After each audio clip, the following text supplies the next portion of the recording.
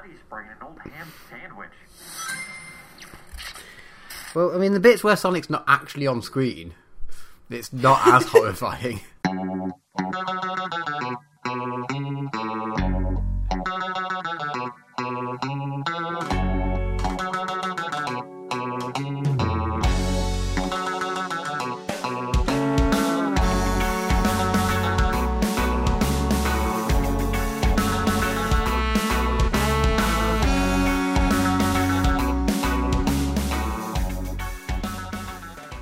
Hello and welcome to episode 77 of the Misanthropod. I'm Snipe, and as always, I'm joined by Wib. Say hello. Hello there. And I'm also joined by Dromat. Say Punk's not dead. Punk's not dead. Yeah, 77, yeah. Star Wars, punk music, White Dwarf. Do you want me to just pull up the Wikipedia article for 1977? Yeah, I forgot to do that. How are you lovely gentlemen today? I'm doing okay. How are you, Matt? Yeah, I'm well considering. Snipe? I am alive considering Drummer Matt's comment. I am alive considering Drummer Matt's condition. Yes, which is, he Dire. is the drummered Matthew. Well, I can't currently move my legs, which is my issue. Mentally, I'm pretty good. I'm good sat down. I just can't move around. Is it because you've been going fast? I was going, well, yeah. A bit. I was going a little bit fast, but more for a long time was the issue. Oh, yeah, that's fair. Yeah, I was smashing it at the gym yesterday. Yep, just ripping it up, ripping down, ripping it off. Ripping it sideways? Ripping it sideways. Nice. These are actual gym terms. So is this working out stuff, or is this you running one of those crazy marathons itself? Me? Yes. Yeah, no, this was a marathon. I did it to myself, and I need no sympathy. But everything still hurts. Really well, actually. Surprisingly well. Nice. Oh, good. How far did you go? Oh, it's a marathon length. Yeah. I don't know how fucking long that is. Do I look like I've ever run a marathon? 42 and a bit kilometres, which is, I don't know, back in old British money, 26 miles. Okay. And a bit. It's a weird length. That's an outrageously fucking... It really is. Oh my it's God. Actually, I never thought I'd be the one to, go on about running, because when I first started purely because I've got free time at the moment and I wanted an excuse to eat lots of French pastries, so I wanted to do a bit of exercise. I like exercising because I like eating. Yeah, exactly. And I started and I struggled to get even a few kilometres. And then you don't notice yourself get better, and it's kind of a really nice metaphor for I don't even know what exactly, but suddenly you're just you look back and you're like, oh, I didn't realise I'd improved, but I have now improved. I'd say that's just a good metaphor for improving at anything. Yeah, it's really nice because you really don't notice. And then you look back and you're like, oh, wow, I did this thing. Especially because exercising for me is a lot you don't notice you're improving. And then I took a photo on my phone when I first started going to the gym on the, what is it? It's the cross trainer. The cross trainer. And I was super proud that I managed to break 200 calories in 35 minutes. Which I literally pass at my 15, 16 minute mark now. But it's because I'm exercising so hard and just being because you still feel like shit when you're exercising, that I tend not to notice, because I guess I always thought that it would be oh yeah, when I get really good at exercising, then I'm just gonna not feel it. And if I'm doing cardio, I won't get exhausted or anything, and I'll just be really good at it. But then you actually do it, and you're always feeling quite bad. Well, it's because you're constantly pushing yourself further and further. So, and if you're not, then you're not. It's kind of not really doing it, right? Yeah. But no, good on you, drummer. But that's. I didn't even think how many hours it took you to run that far. Well, less than 4, which was my target. Which I was, Dang. Yeah. That's amazing, dude. Yeah, I know. I don't really quite know what to do with myself now. I like how you sound so suspicious of your own achievement. Yeah, basically. Yeah. If it helps, you've completely pissed on any of our achievements of this podcast, because you've started it off with, oh, by the way, I just ran a marathon, and we're just oh well, I mean, I've been editing this video and it's been quite hard. Well, that sounds like a marathon, to be honest. I lifted 160 pounds. Once. It was really hard, though. Yeah, I can't pick. I don't have any upper body strength at the moment, so you'll beat me on that. What you should do is run a marathon on a handstand. How hard can that be? Just put shoes on your feet and then, like, put a mannequin head in your booty hole and put sunglasses on it, and everyone will just think you've got really long arms. You know, he's English. You know what they're like. I'm just gonna say, we started this podcast before we started recording, going, we don't really have much to talk about, so this is obviously going to be one of the longest podcasts we've done in a while, because that's just how it works. Yeah. And already we're like 10 minutes in, talked about absolutely fucking nothing. Apart from John Matt's awesome achievement. No, self-care, everyone. I recommend. Actually, it's horrifying to get into the habit of exercise and things. But, but I definitely recommend doing something. Just because it feels so good afterwards. I'm not saying that your marathon was nothing, just that this is ostensibly a gaming podcast. Yeah. Yeah, and that's literally that's why I can work out so efficiently, is because my brain gamifies it. Oh, totally. Yeah, I can't. I don't go for a run unless I take my phone with the GPS and I can look at the stats afterwards and it's like, this is the top 5% distance you've ever done. Oh, this is the top 10% speed. It's like, yes. Oh, you've done total distance this. Like, yes. Matt, you should never start a YouTube channel. You would literally get lost in the analytics. Oh, yeah. No, you showed me once, and I definitely had a boner for about an hour. Well, as long as it went down after, 3, it should be fine. Yeah. But yeah, I'll start the podcast now. Yeah, let's start the podcast now. We've got a few things to mention. We've got a new Codex Compliant that will be out by the time this podcast is out. Ooh, nice. And in theory, it should have come out using the YouTube Premiere thing if everything went right. Yeah, we've been thinking about doing that for a while, but it's intimidating and we're bad at new things. So that's going to be interesting to try out. Because, it's a new feature, and so I look forward to finding out how YouTube has broken it. Yeah. But anyway, new Codex Compliant, which, if you haven't seen it yet, what's wrong with you? Because judgmental much? It's on the Realm of Chaos Slaves to Darkness book from 1988, so it's quite a classic, though. Yeah, sort of the origin of modern chaos. Because I was really surprised to know that, chaos, even though it wasn't the pantheon of the 4 gods early on, it was around since 1983. It's been around since pretty much the beginning of Warhammer Fantasy. It's interesting to see how it sort of coalesced into what it actually sort of is now. But yeah, it's also 20 minutes long.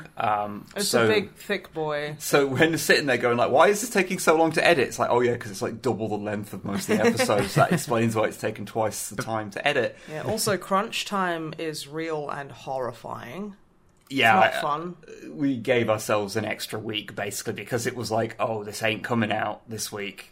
Oh god! And then of course, realise when everything was put together in the timeline, that's why. Oh, there's so much you have to leave out because there's just so much stuff in there. I'm very interested. I'm interested to know what so there's me currently, who's Thursday me, and then future Monday me will no doubt know the answer to this question, which is how many people will have said, oh, you forgot to mention this, despite us explicitly putting a thing in the video telling them that we left things out on purpose and basically calling people out who do that because it's annoying. I think my biggest irritation is people who not only do that, but they'll be a little piece of information, say in a codex, that is fucking useless.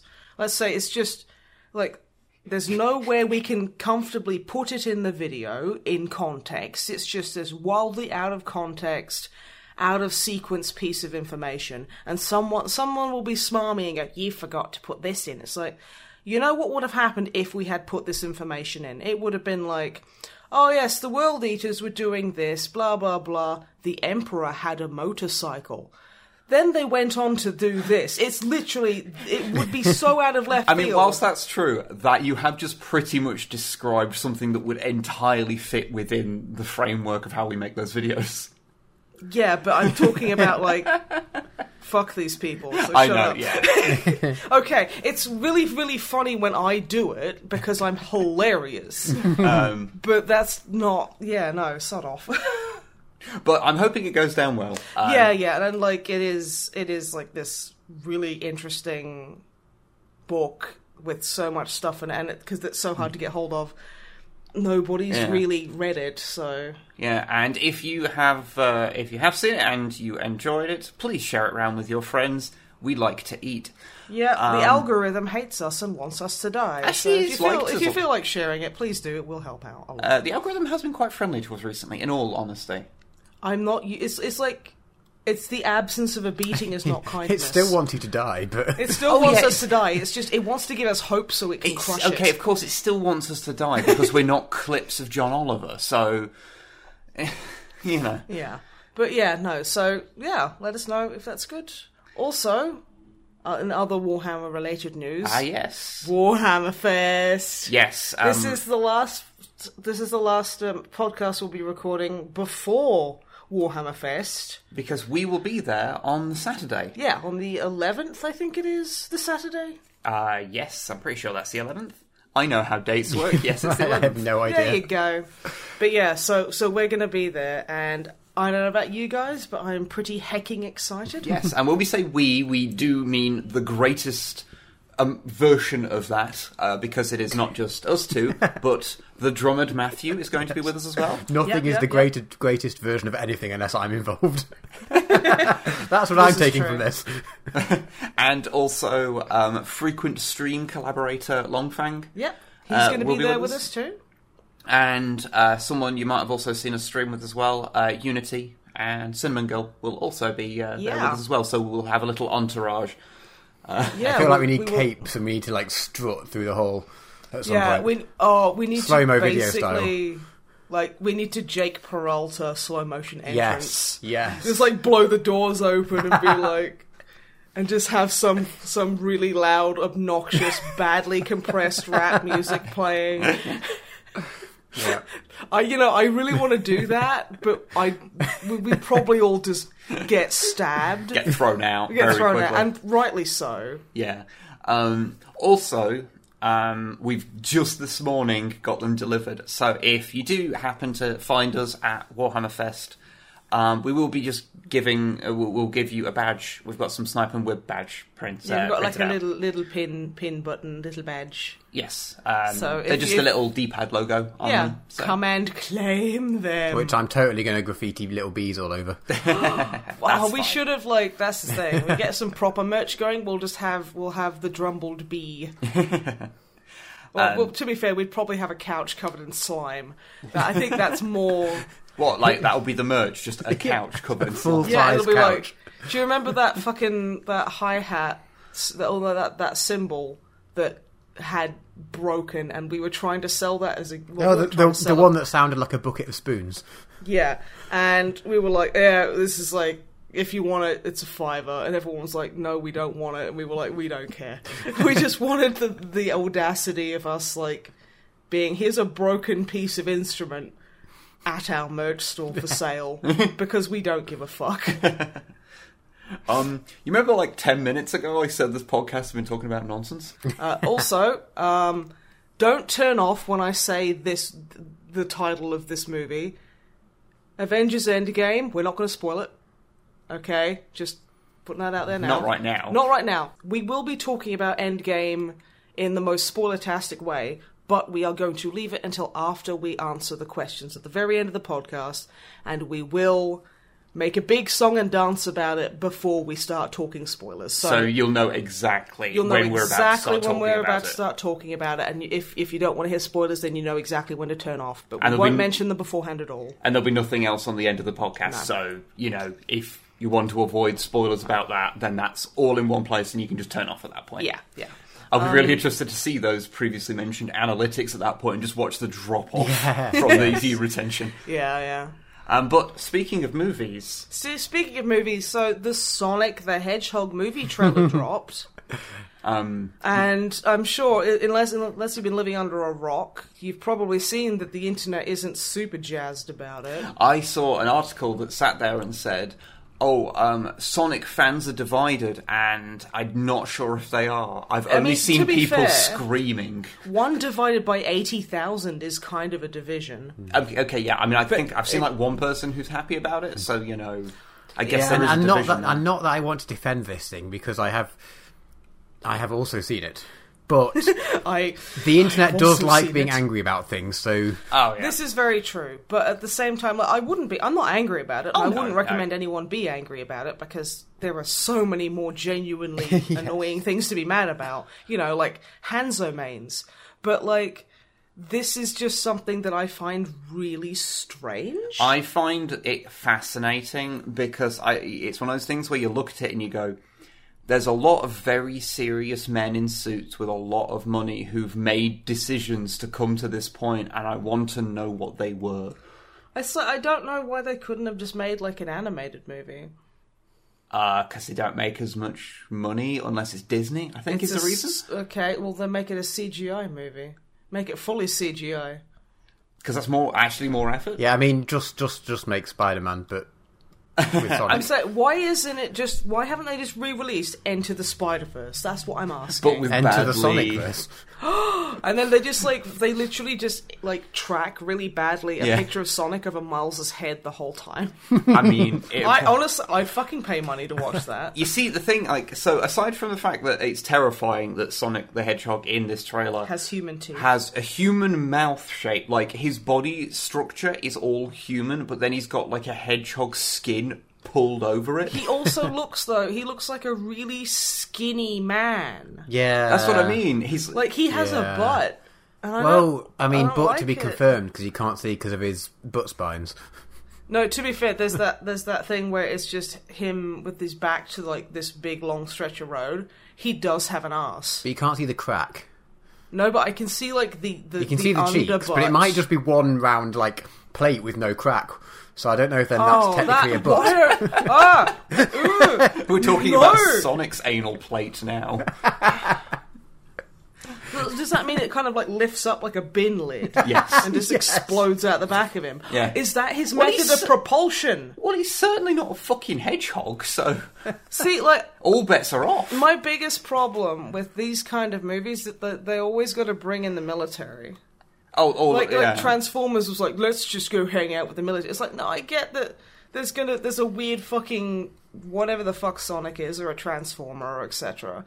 You're gonna bring in the fucking National Guard because Jesus Christ. You see, but it's just like, that seems to be like, oh yeah, there's a weird thing. Bring in the military. They work with the military against one common bad guy. They all leave with mutual respect. It's almost as if no one puts any effort into these things. The other thing that really bewildered, like when I watched it, because I mean, like it's bad. It's not a good trailer. But Gangsta's Paradise. What the fuck? Strange choice. Not sure what they they're going should have with. used, like Drummer Matt said, like really like a while ago. They should have used Amish Paradise by Weird Al Yankovic, just because it's a better song, in my personal opinion. I mean, to be fair, Gangsta's Paradise is my least disliked bit of the trailer. Yeah. I don't mind it's it. A tune, guys. It's great. Yeah, I know it slaps, but at the same time, it's like, it feels really weirdly out of... It just doesn't... It feels like somebody's dubbed the trailer. To play devil's advocate here, what the shit song would feel in place to that trailer? Anything by Gact. Any like Japanese power metal. Yeah, would okay, fucking work. yeah, that'd work. Okay, Maximum the Hormone. Oh, yes. I mean, Put sperma in there. yeah, Koino sperm would be amazing. Yeah, okay, I take it back. Yeah, you're right. Because that's like hyperkinetic, and like it fits in with the whole like Sonic always having like weird like over the top guitar cheese going on. Yeah. No, you are objectively right on this one. Yes, I am. Koino sperm. I will fucking I demand that they replace Gangsta's Paradise with that song. So the thing that I noticed about it while watching it was, so it feels really small. So you know Sonic? The whole thing. So you know how you watch. A lot of people have been comparing it to Detective Pikachu because effectively it's tried to do the same thing of making a very cartoony design realistic, except Detective Pikachu knows when to make things cute and when to make things horrifying by the look of it. which is why iPom, or whatever it's called, looks horrifying, but Pikachu looks like a baby. So is Mr. Mime. Mr. Mime is a mistake. Mr. Mime is always horrifying in any possible animation style. But you watch, aside from the general like design things of Detective Pikachu, it feels like a world. Yeah, okay, yeah. It feels alive. There's people in it. There's people doing things that are separate to the plot. Like, you can kind of see that in the shots that we've seen. I mean, obviously, we haven't seen the final movie, but it feels alive, whereas the Sonic movie feels like... It's just James Marsden and Small Blue Man. Sequel to Hop. A sequel, yeah, fine. But yeah, like, it feels like it's just Sonic and about 8 members of cast. I thought you were going to say 8 members of Cats. It could be. So there's like, there's Rum Chum Tugger like wandering in, and it's just like, it's fine. They got like a bargain, like bulk deal. Yeah.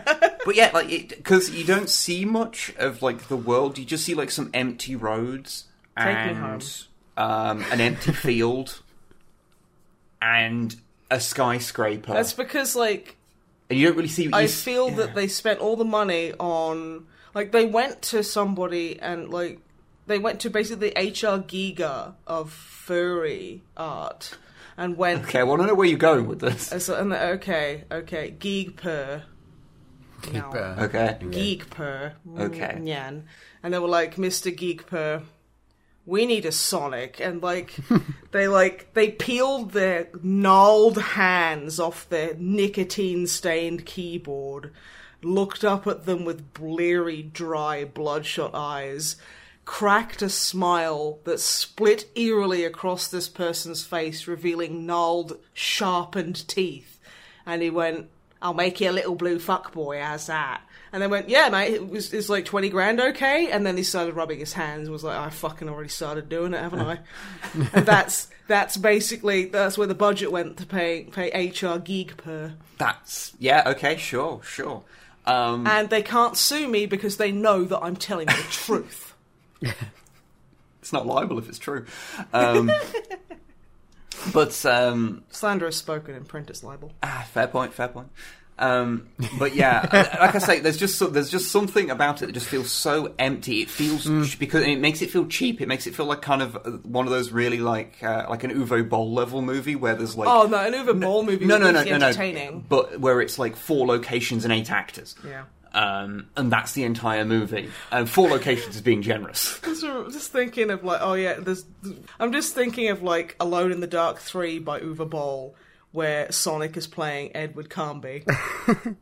Drummer Matt, yes. My darling drummer Matt, what have you been up to, my friend? Game of Thrones is still happening, so can't talk about that. I wasn't gonna. I'm still in a massive Metal Gear Solid hole that I've spoken about for the last 4 episodes, so I can't really talk about that. That's fair. I have started playing... did you ever play any of the Sam and Max games? The newer ones, the Telltale ones. So not the LucasArts ones, which I think they made like 2 or 3 of. I've played... 80s on the Scum engine. Like Indiana Jones ones. The Scum engine. I've played the first Telltale one, yeah. Because I was going through my game catalogue, I was looking for something that I could play in short bursts in between, the meth that is to me at Metal Gear Solid. In terms of I can't just walk away from it, even though it's bad for me.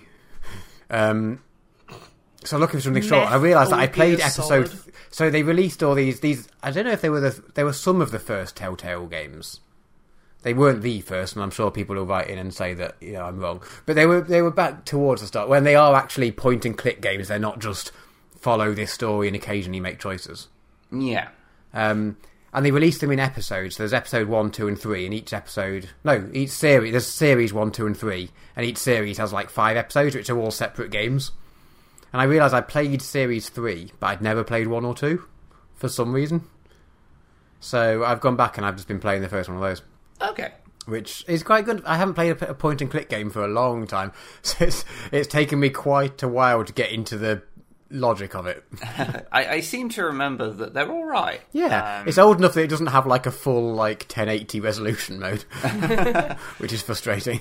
Because I played it not super long ago, like a handful of years ago, and I do remember it being a little surreal because it's slightly before... it's before Telltale got their whole shtick down, so it's playing like a more primitive version of what they would later sort of do. Yeah, well, it's just playing like one of those old 2D point-and-click things, basically. It's still very streamlined compared to those.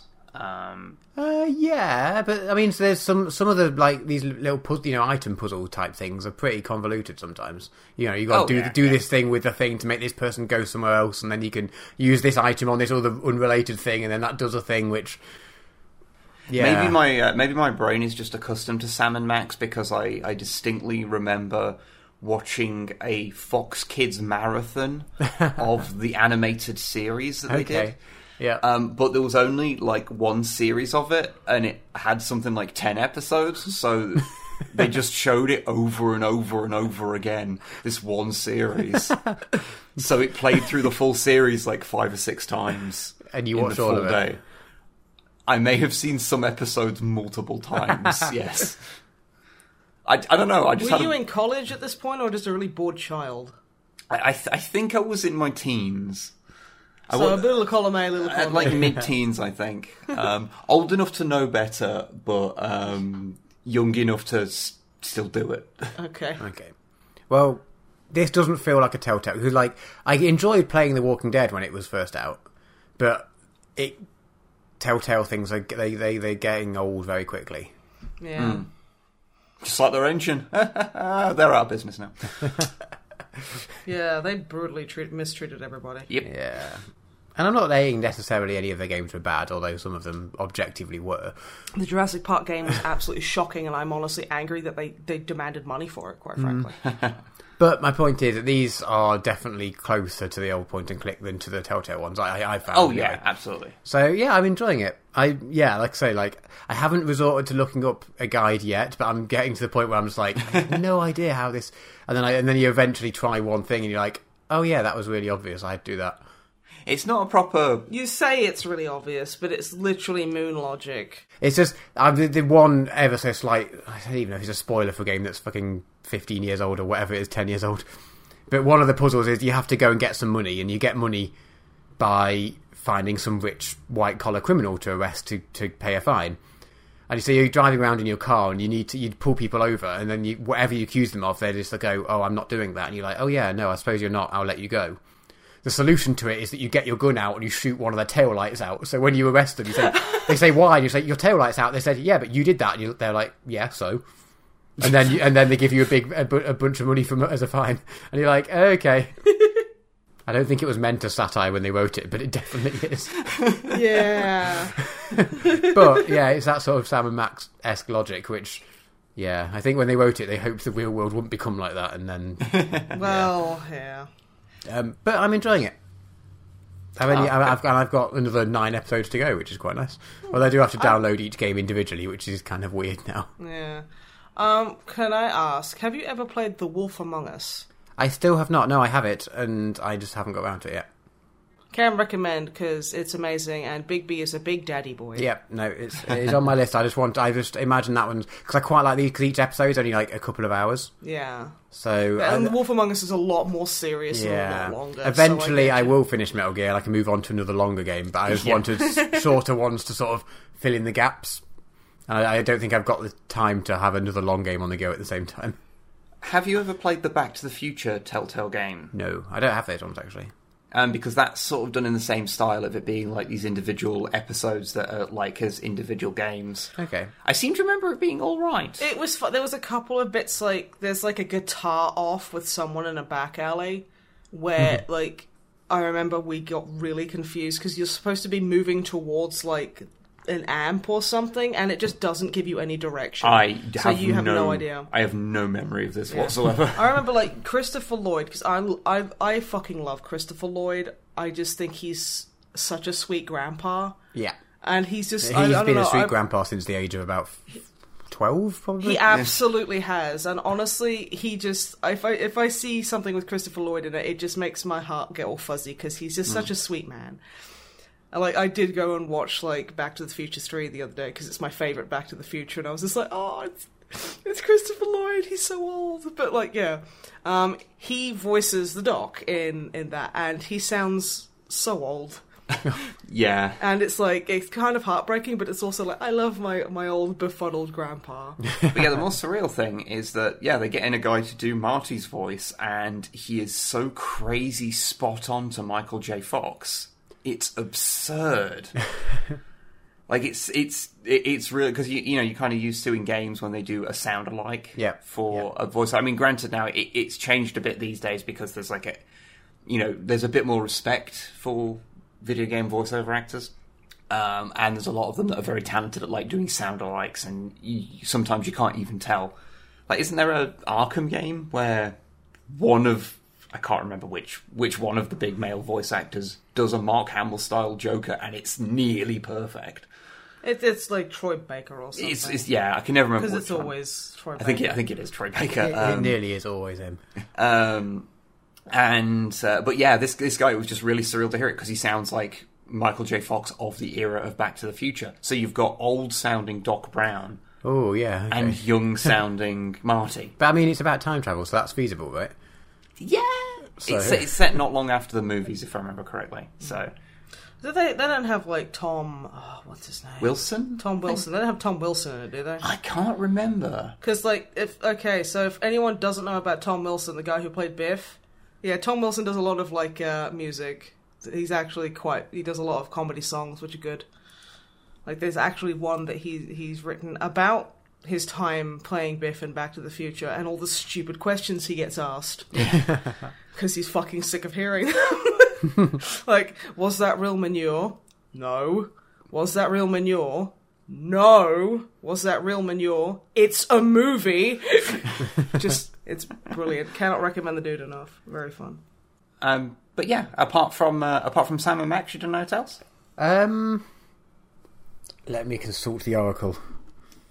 No, you haven't done anything else. Is that a piece of paper? Is it It's Ruth? a piece of virtual paper. Oh, a notepad file then. Just while I was having my lunch, I watched the first episode of Castlevania. It's happening. Good. Yeah, it's a pretty satisfying episode. I will say, the first season is good. The second season pushes the boat out. Oh, yeah. The second season just takes what the first season did and just builds on it and kind of does exactly what you want it to. So yeah, I went through a couple of weeks ago and just rewatched it all because it's so dang good. Okay. So I'm getting all excited because I fucking love Castlevania so much. Yeah, I've only watched the first episode, and so far, like, Dracula is the goodie and everyone else is awful. Right? Yeah. But like, in the game, don't you, like, try and fight Dracula? The thing is, in the game, the story is, like, barely fucking there. In those early okay. Well, yeah, but you're like a vampire hunter going and killing him. Yeah. It should be noted that Castlevania as a series, basically, there's an early era of it where where it's NES games, so there is story, but it's like NES game story. Yeah. And then by the end of it, Konami basically retconned everything because, if I remember rightly, in their own words, they were like, even the people making the games don't understand what's going on with the story anymore. Like Legend of Zelda. Even worse. How could it be worse than Legend of Zelda? Well, because Legend of Zelda has multiple timelines, but they try and maintain some kind of consistency. Whereas do they? Konami, whereas the old Castlevanias were just heaps and heaps of stories from a billion Metroidvania games that no one could follow. Timeline. But yeah, so are you enjoying it? But I enjoyed the first episode. Yeah. Cool. I'm definitely. I can't wait to talk to you about more about it. Yeah, I imagine hopefully by the next recording I'll have watched it all and we can have a good chat then. It's kind of like lengthwise, it's like 2 feature-length movies basically. Okay, yeah. Yeah, the first series is really short. Yeah, the episode was like 20 minutes, and I didn't look how many episodes there were because I never like knowing because then you know the last episode is going to be the last episode. Yeah, no worries. There's only like 4 or 5 episodes of the first You know, season. he just said that he didn't want to know. It's fine. It's And fine, you were it's like, fine. he was like, I don't want to know how many seasons, how many like episodes this is in the season. And you were like, I think it's about 12. Like, oh, I was already thinking it, and apparently they just overwrote you It's saying fine. that. It's fine. It's fine. oh, poor My drama. apologies. He can't. He now you've ruined Castlevania for him forever. Yeah, but then Right. there's the second season, so it just keeps going, and he doesn't know how long that is. And I think think it's because about- when you hover over it on Netflix, it says new episodes confirmed or something. So I imagine there's going to be a third season. There is, yeah. Presumably. Yeah, oh, what was I watching that came up with that?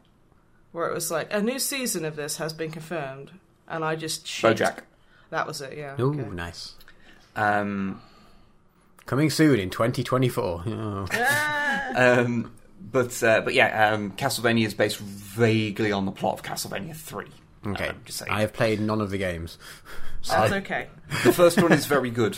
That's all I can say. I watched you play one of them for a long time because you played it for so many hours, there was some overlap between when we were hanging out and when you were playing it. I mean, yeah, that's not inaccurate. Because that was a thing that lasted for quite a while.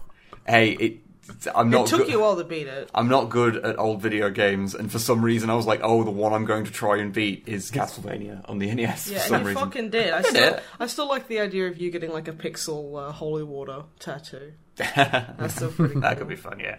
Although now I just want a tattoo of something from the Netflix series. Yeah, it is pretty. What you want is a tattoo of a creature I can't talk about, but it involves a church. Mm-hmm. Yeah. Mm-hmm. Yeah. Yeah, that's the what you bitch. want. That's what I want. I want that on my face. But yes. It's good. It is a Western-made thing because it's obviously in the like Japanese anime style art. Mm-hmm. But when I first watching it, I was like, I'm sure this is Western, but I was like, I'm still not 100% sure if I want to watch it in like. Do I need to change it from English into like whatever original language and then get subtitles, or should I? But I think the big giveaway is the fact that it's got such good lip syncing. Because like dubbed anime tends to just not. No, I worked out pretty quickly that it was probably fine. Plus, it says all the actor names in like English actor names rather in the opening sequence. Yeah. Have you noticed how Trevor is basically competent Nathan? Well, he's not really. He's only been sort of hiding in a pub so far, and then he doesn't really do anything in the first episode. Okay, so you know what? So I haven't found that out yet, but I'm I mean, it's not the most surprising. I mean, like that came out after I created Nathan, so like. Right. I gotta say, my next character is literally based on like Trevor Belmont. Belmont, so I can't say anything. That's fair. But yes, I'm sure I'll have more to say about that next time. Especially before the next episode. And also before I come to the UK, which is like next weekend. I've got a 30-odd hour bus ride to Portugal and back. So, Oof. yeah. So I imagine I'm just sounds going to like a get pain in the some... butt. I'm hoping that it's... Most of the Netflix own series as you can download to watch offline. I know you can't So- do it with The Punisher for some reason because they hate me and don't want me to have any fun. But Yeah, that's probably Marvel or Disney being dicks about something. Yeah. But because this is like a Definitely. proper Netflix original, hopefully I can download it and then I can watch it on the bus Yeah. That sounds cool. eight times or whatever. It's worth it, to be fair. It is that good. Okay, moving on from my basically list of nothing that's lasted for approximately 4 hours. What have you two been up to? I think I was going to go first, wasn't I? Yep. Okay. Ruining the illusion there. Yeah, I completely forgot, which is why I copped out and just asked you both. That's fine. It's fine. It's fine. It's fine. Everyone, we invite you behind the curtain. There is room for all. Unfortunately. There was once a time we'd cut the behind the curtain bits now, but I mean, at this point, it's Probably me. fine. Yeah. This podcast is going to be like 9 hours long. I don't fucking care anymore. We're in for the long run. Okay, so I've got a couple of things that are just sort of bookends to stuff I've talked about previously. You want to talk about bookends? I'm going to talk explicitly about bookends. I've been getting into Spoilers? bookend collections. Oh, okay. I've collected 0 bookends. It's not a very good collection. You know what? But you've started one. But I've decided I'm starting one. I just haven't got any yet. Okay. And how I may about never this, get any. How about this bottle of water? That is not a bookend. That is a Because bottle it's not of holding water. up any books, that's why. I believe that what you would define as a bookend is not something you are simply using as a bookend, but it is as something that is designed and manufactured with the sole purpose of being a bookend. So you're saying that the definition of an item is what it is meant for as opposed to what it is doing. That's really fucking exclusionary. I would say only in the case of bookends. Okay. Yeah, fuck you, bookends.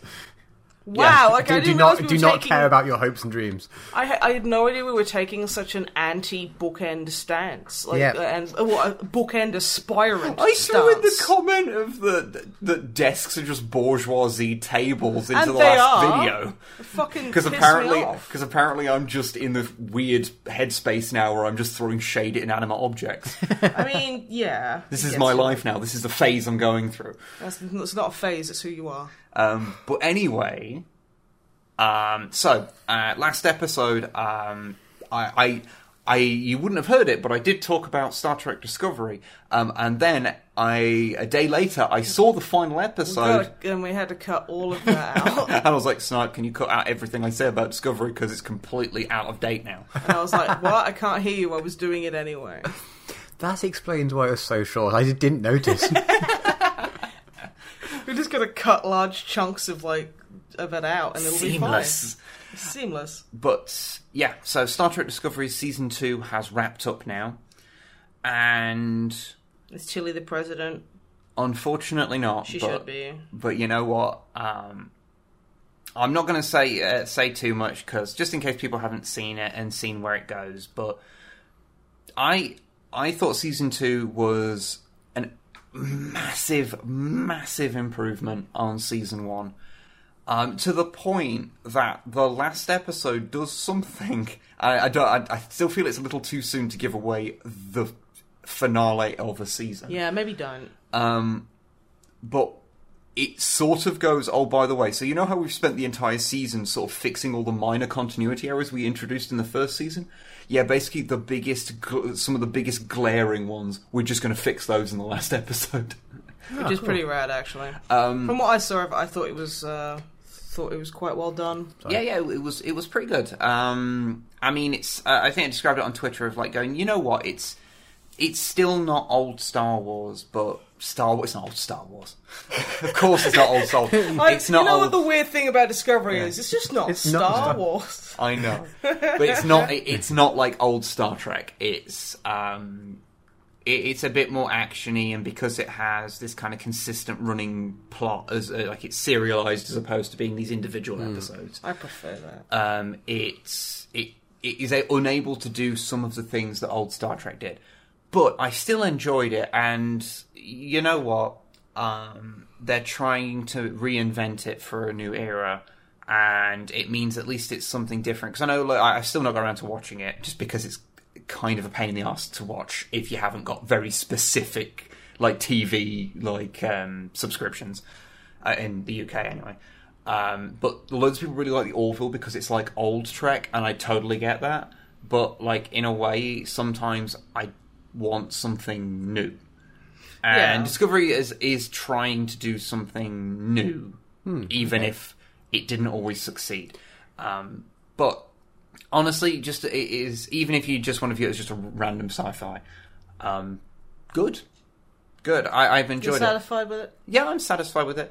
Do you think that they've always been competent, and this was always the plan to fix all of the issues you had with it, or have they been learning and actually listening to people? I think they've been listening to this podcast. I think the first season was a bunch of people not knowing, a bunch of people trying to make something and then slowly realizing that the community they're making it for doesn't want what they're making, and then the second season is them addressing that. Okay. I forget his name, but the guy that played Pike, he's really good in the whole series. Really enjoyed him. It's a pity that it's been confirmed he's not coming back for season 3. But he might be getting a spin-off show. Okay. There's a possibility of it, which I'd be totally down for, because Pike had very little stuff in the original. Captain Pike reviews chocolate bars. Yeah, I'd watch that. Whatever, because he's honestly because he's in okay, he's in technically 2 episodes of TOS, although one's the unaired pilot and the other one reuses footage from the unaired pilot. And then he's in, like, I can't remember which of the movies he's in, of the Kelvin movies. Because I know he's in at least one of those, but I try and forget them. And because of that, he's a fairly blank slate in a lot of ways. So they were able to do a lot with him, and he was really fun. And the guy they had playing Spock, who's not a NASCAR driver, despite what previous podcasts might say, he could be. I think he could do it. I believe in him. He was passion there. He was pretty good. I don't know. I was speaking to my dad about it because I have long-winded conversations about Star Trek with my dad. Your dad is also a huge nerd. Yeah, he's where I get Star Trek from, basically. And he was saying, like, he really likes him, but not like he doesn't see him as Spock. But he really likes him playing Spock in this series. He's Spock. He's a Spock. Or Speck. But I kind of get... I think it's like... because he couldn't... like Spock is the past tense of Spock. Yeah. Spock has spocked. Let's just not go any further down this rabbit hole.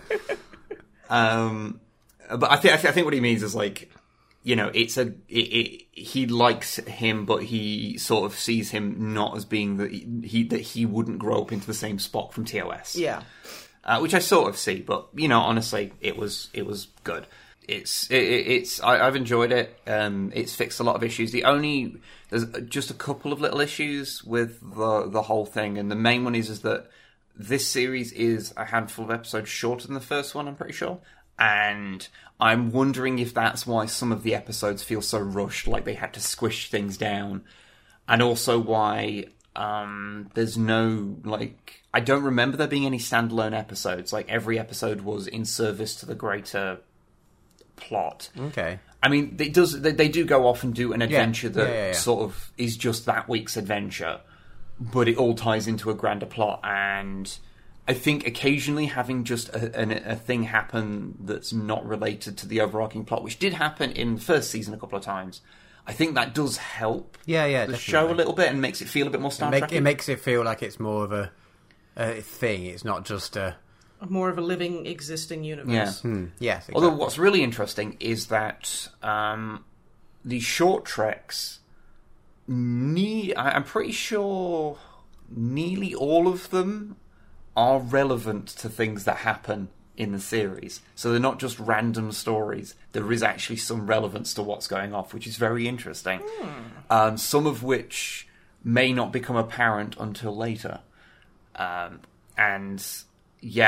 won't spoil it, but where the series ends, and it has been, you know, picked up for a 3rd season, I'm very interested to see what the 3rd season will be like. Because it feels like it could be something... how can I put this? It feels like it could do things that previous Star Trek series have tried, but have botched the execution on. And this could actually pull it off. Or at least there's a chance of them actually pulling it off, because of their commitment to continuity with this version of Star Trek. So, Discovery, Season 2... vast improvement on the first, and I remember seeing someone say, which is very true, if the 3rd season is as much of an improvement on the 2nd season as the second one was over the first, then the 3rd one could actually be truly, like, great Star Trek. So, yeah. No, I'm hoping, because honestly, it's been like 20 plus years since you guys have gotten a good Star Trek series. A good Star Trek series. So, you know, yeah. I think that's really, really cool. Yeah. Also, even if it turns out to be an absolute toss, on the plus side, the fact that the renewed interest in Discovery has meant that the principal photography on the Picard series has begun, if I remember correctly. Ooh. I like Picard. Which I believe is still untitled, but that is set post-Nemesis, so it's actually prime timeline further on. So that's going to be interesting to finally see what they're going to do with mainline Star Trek, because we've not seen something that isn't a prequel or a reboot since, well, the end of Voyager. Is that a series or a film? The Picard thing. Yeah. Series. Okay, so I already have a name for it, and I feel that... Okay, I can see you physically bracing. I'm bracing. Yeah, I'm holding on to a chair. Oh, fuck the pair of yous. Okay, no. So, I think that it should be like gaffs, like a kind of more comedy geared kind of Star Trek. So it could be called Hoisted by His Own Picard. Moving on. In your defence, I really wanted to laugh and I had to try really hard not to. Thank you, Drama. I appreciate If it helps, there is actually a comedy cartoon that's based on Star Trek that's coming out as well. I believe some of the Rick and Morty guys are involved in it, which is so I'm not smart enough to understand it then. which is either a very good sign or a very bad sign, depending on which particular angle you wish to come at it from. Yeah. I mean, I ain't got nothing against the Rick and Morty people. Yeah. Creators. It's fine. I'm just being a little shit. I like it as a show, but the fan base, oof. Yeah. I'm just not smart enough to understand the fan base. You need to know some quantum physics, it's fine. Oh, yeah. But aside from Discovery, putting all that to one side, I also finished up Vampire the Masquerade Bloodlines. Nice. And what clan did you play I was as? a Gangrel. A Gangrel. So I was able to pretty much beast my way through much of the game. Quite literally. Yeah. Correction to the last podcast, actually, because I didn't know it at the time, because you asked me if you could turn into a werewolf. And yes, you can. It's just you have to have the highest level of a particular skill, like a spell thing you can do. And I didn't have it. Yeah, I remember you saying that werewolf wasn't actually that good, which honestly is such bullshit. Yeah. Worst game. So the combat, when you do melee combat, it automatically pulls into third person. And when you're wielding a weapon, the hitbox for it is fairly large, so you can kind of hit people in a large area, whereas when it's hand-to-hand combat, it's much narrower. And so when you turn into a werewolf, you've then suddenly... You do hit really hard, but you've got a very narrow vision. Very narrow cone of damage. Like a narrow cone of damage, which, if an enemy's AI happens to be freaking out, or they have, like, fucking flash super speed... Or if they're toilets. Which is more likely than you'd think. Sorry, that's the only thing I know about this game is that sometimes toilets. Sometimes door handles are toilets, or ceiling fans are toilets. It can happen. Just like real life. So it becomes kind of a bit annoying to use. However, the game is very, very good. Really enjoyed it. Would heartily recommend anyone who has a bit of a stomach for like games that are a little old and janky but have a really interesting and fun story to interact with, and like a lot of freedom in their games. Give it a shot. If you haven't, you'll probably really quite like it. However, and this is a pretty big however, the last couple of hours of it are solid combat and or boss fights. And the boss fights at the end of the game are all bad. So that's a thing. I thought there was going to be a bit of wiggle room there, but no, it's all bad. I believe I described it on Twitter as they range from like, well, I guess that's fine, to somebody should be in jail for this. Yep, that's quite a interesting. So spectrum. the last 4 boss fights, one of which is a fight with someone who has a sniper rifle that I believe, due to the unofficial patch, that you have to make the game function properly, rebalances the way some of the weapons work, so he can take huge chunks off your health, and basically the only efficient way of killing him is just to run up with him and just set him on fire with a fucking flamethrower. I mean, that's I'm going to say that's a pretty good like solution for most of life's ills. The next guy, you can...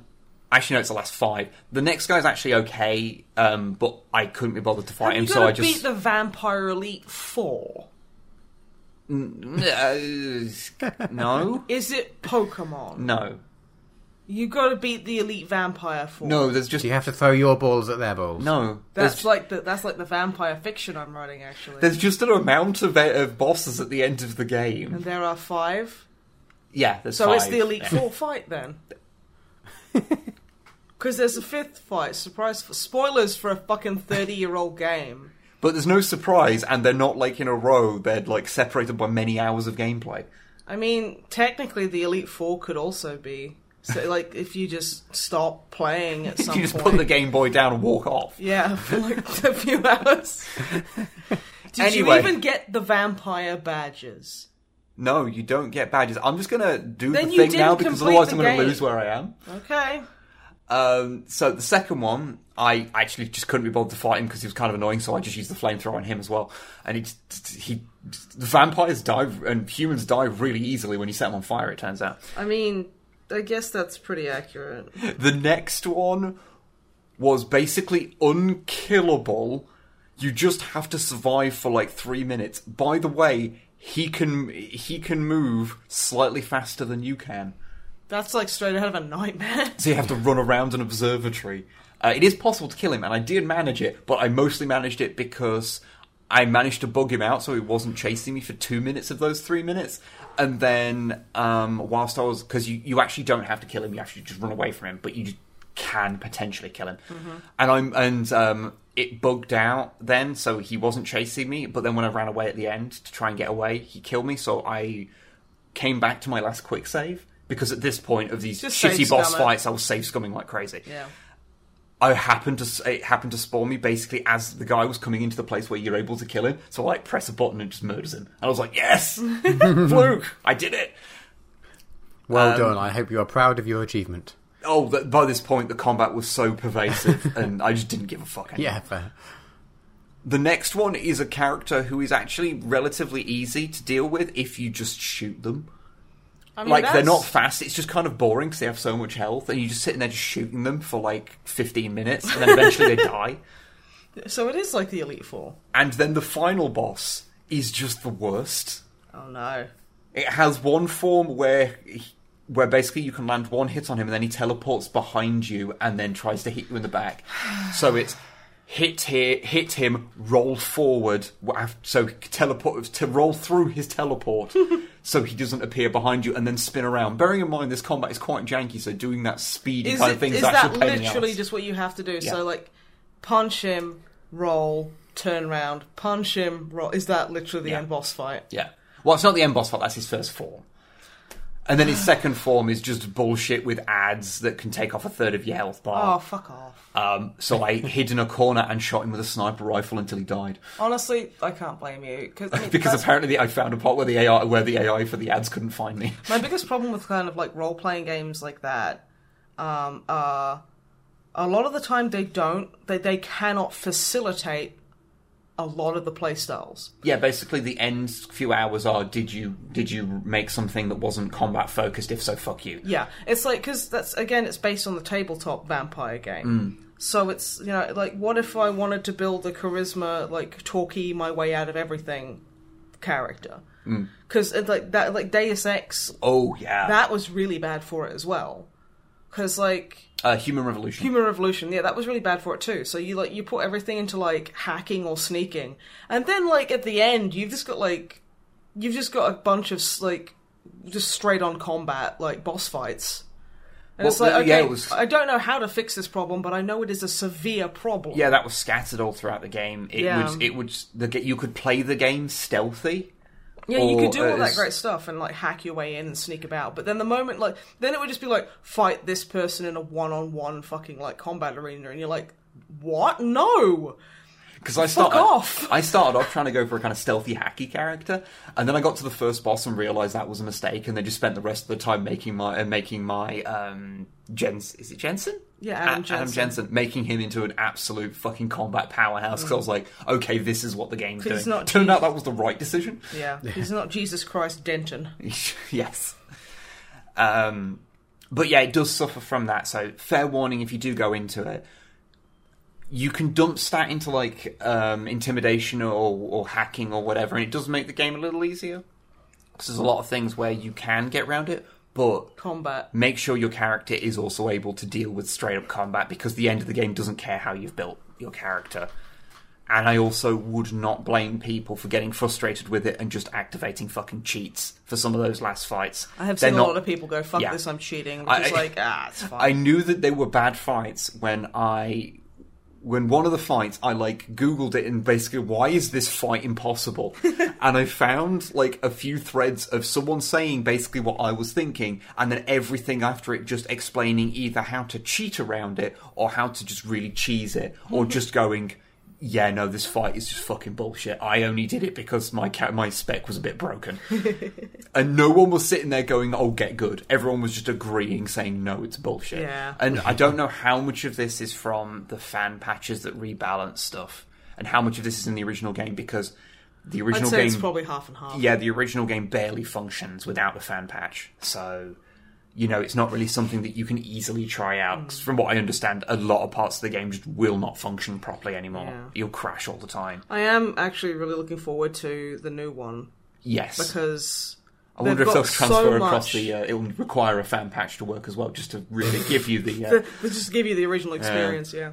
But no, it's like, it does feel like I have never met a person who is neutral on Vampire. Every person I've met who've played it has fucking loved it. Yeah, it's... Like, every single person I've met that's played it adores Vampire the Masquerade Bloodlines Retribution 3D. Yeah. And honestly, I'm really hoping that kind of fan support will be like, well, we have all this fan support, so here's a higher budget. I really do hope that. And I hope that the developers aren't pushed to a mental breakdown with crunch time and all that kind of stuff. I'm hoping it's going to be good, because I really do have trouble playing Vampire the Masquerade Bloodlines, the older version. Anyway. It's very old. It's hard to play. It is difficult. And I don't have the nostalgia there to kind of help drive me through it. I mean, you don't really either, but I'm also not good at games that require a little bit of patience. It is one of those games where if you go into a boss fight and have to fight it 20 times. I'm not good with that kind of stuff. I don't mind not doing everything first time, but when it gets to this is straight up broken and barely functional, I really don't have any patience for that. Yeah, basically the first 2/3 of the game you can go through on, as long as you've got some ability to fight in combat, you'll generally be able to deal with the combat encounters. But then it just hits that point towards the latter third of the game where you start encountering some really hard fights, and the ones at the end just get really bad for it. But it is a really good game, and I know it might sound like I'm complaining about it a lot, but that is solely because of voicing my frustration about it. Yeah. Because the game is really, really good, and I do recommend everyone at least play it a little bit, because the early parts of the game you can play pretty much however you want. I have just started up a run playing as a Malkavian, which is very interesting because all of their dialogue is different. They just speak absolute bollocks all the time because they're... They just sound like someone who's just super into Renaissance fairs and is hardly paying attention. It's actually pretty funny. And people react to them like that. Lots of audio has got different recordings, responses, because they're like, I'm sorry, what are you talking about? It's like we had very briefly we started a game of playing as an Nosferatu just to see what would happen, and we literally just went and said hi to a police officer, and we got an immediate masquerade violation, and they got beat the fuck down. You've got to hide a lot as Nosferatus because she's so ugly. Yeah, and I remember on stream, I encountered this fucking billionaire in the middle of the street, and he's like, oh yes, well my car's broken down, and I don't like the look of all the ruffians around here, and I'm like, and I dump stat intimidation, so I was like, yeah, you're probably going to get really hurt, if you don't give me that watch. And he's like, but my wife gave me this watch, there's only 50 of them available. I'm like, well, better give it to me quick, we'll consider that a tax on your life. And he's like, okay. And I spoke to the same guy as an Nosferatu, and he just kept looking at me going, and just making disgusted noises. Yep. I'm like, you're not even going to fucking talk to me, or give me your watch. What a fucking jackass. I will say, one thing that I've noticed about playing through Vampire the Masquerade again, is that when you start up a new game of it, it's almost designed to defy sequence breaking. Because when you have a large sprawling world and there's a lot of moving parts and a lot of things you can do, so much of it is reliant on you encountering certain people and encountering certain bits of dialogue. So there's this bit, for example, where you can turn a woman in a hospital into a ghoul. give her your blood. You give her your blood, and it basically can heal her because she's going to die otherwise. It doesn't turn her into a vampire, but it basically just gives her superpowers. Well, she makes her tough for a bit, and it's like really good meth. She becomes like basically, if you get in the Vampire the Masquerade sort of thing, if you drink some vampire blood, then you'll become stronger, better, tougher, harder, and you'll live longer.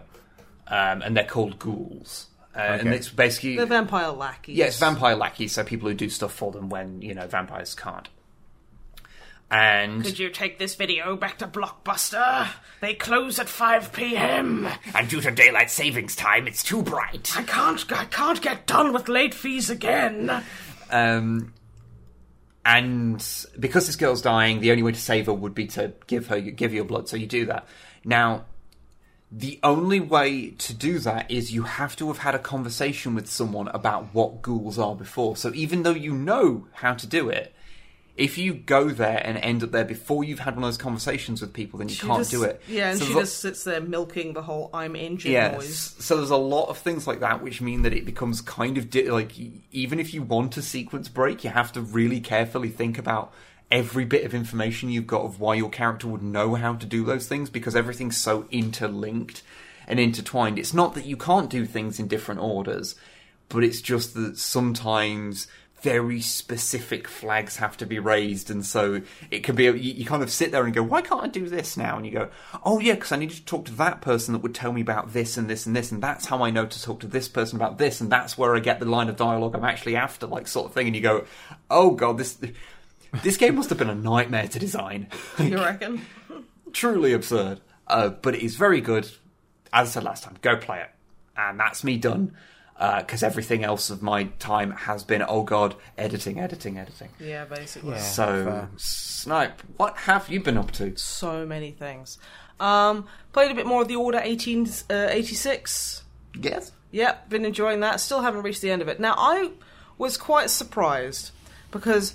every single thing I'd heard about it was, it's really bad. It looks good, but it's a fucking betrayal because it tricks you and it takes your money. It's like, I would have been really mad if I'd paid full price for this, yes, but... Well, everyone made out like it was really super short, like 3 hours long. I literally heard, everyone I heard talk about the lake said it was 2 to 3 hours long. It is fucking not. I've been playing it for well over 2 to 3 hours. If you look at how long to beat, it's like 7 hours. Yeah. I mean, it's still short. That's still quite short, but at the same time, it's like, I literally saw people basically lie and say it was 2 to 3 hours. Yeah. And it's like, maybe if you've managed to do a speed run and skip all of everything, all of the story interaction and just fucking go for it, but okay. But yeah, no, I'm still really enjoying it, and it's like, I'm having to put it out of my brain when I'm playing it that this will never get a sequel. And because apparently it does end on a cliffhanger, which pretty much fucking everything does nowadays, because you gotta secure that sequel money. It's not. I don't blame the devs for that. I blame capitalism, and it's just I really like. It's just such a great setting. Like, I'm wandering around this hospital at the moment. Because, like, I'm not going to spoil it, but, like, there's a really interesting fight. And honestly, this is one of the few pieces of media that does werewolves well. Like, because I tend to, like... There's so many things about, like, werewolf fiction that makes me immediately go, ugh! And just cringe. Any talk about alphas or packs, I'm just like, oh, fuck off. It's really... I really hate that kind of stuff. Whereas this doesn't have any of that. And, like, werewolves talking is another thing that I'm kind of a bit... maybe don't. Whereas this does that. Like, to my surprise, a werewolf spoke to me, and I was like, oh... okay. I mean, it wasn't like... he wasn't reciting fucking Hamlet, but, it was... That would be quite funny, though. That would be interesting. But no, it was quite well done, and I'm like, yikes, no, this is... I really like how they've done werewolves in this. They're not like just big bipedal wolves. They're kind of like the more wolfman kind of wolfmen's, and it works, and I'm really enjoying it. Also, Nikola Tesla makes an appearance. Nice. which I think is really he's really young in it. He's actually quite a cutie.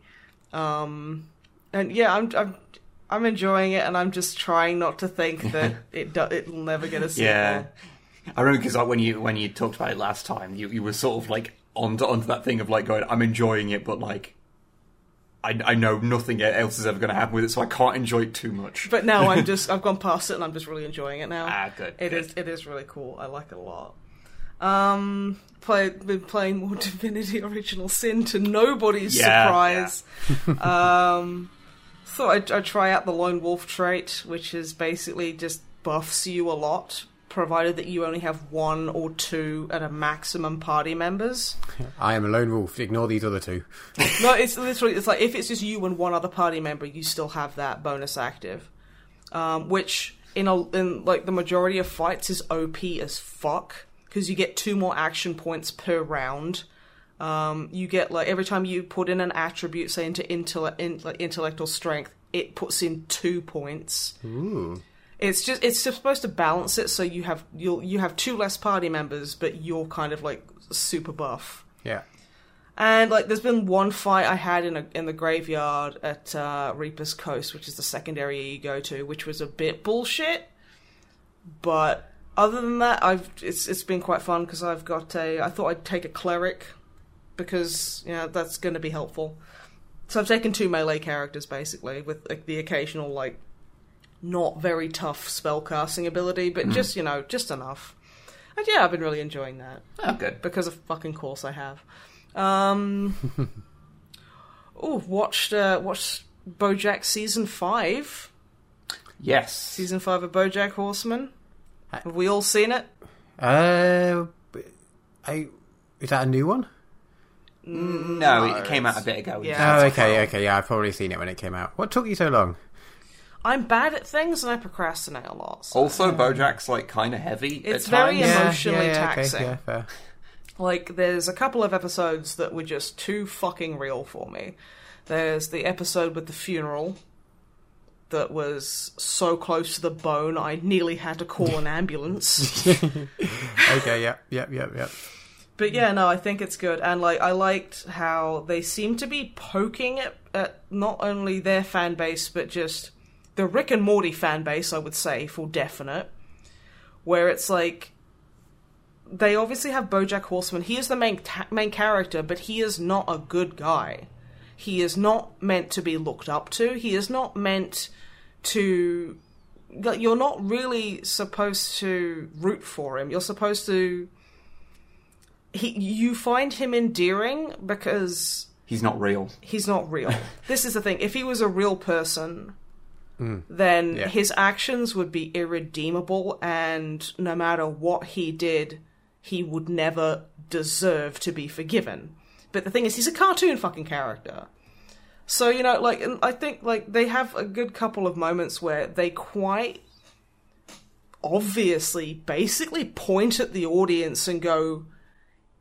If you look at BoJack, or like, if you look at an asshole main character and go, haha, it's so me, you are a fuck up and don't do it.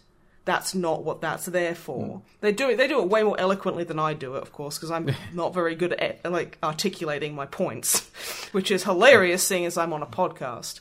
I will say it does a really good job of portraying the whole point of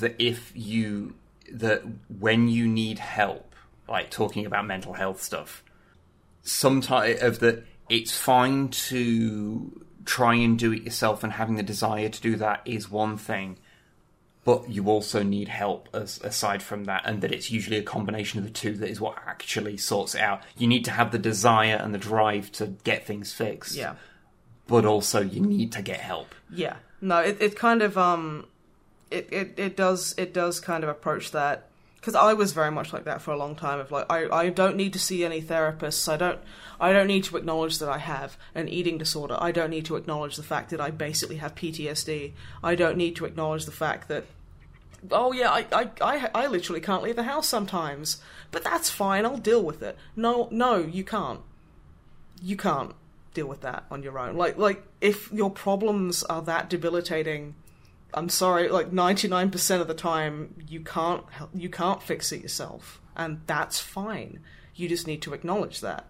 And like saying that so bluntly, I think was quite powerful to behold, I guess, for lack of a better collection of words. But no, it was like, no, that's frighteningly accurate, because and it also says, going to a therapist won't just fix you.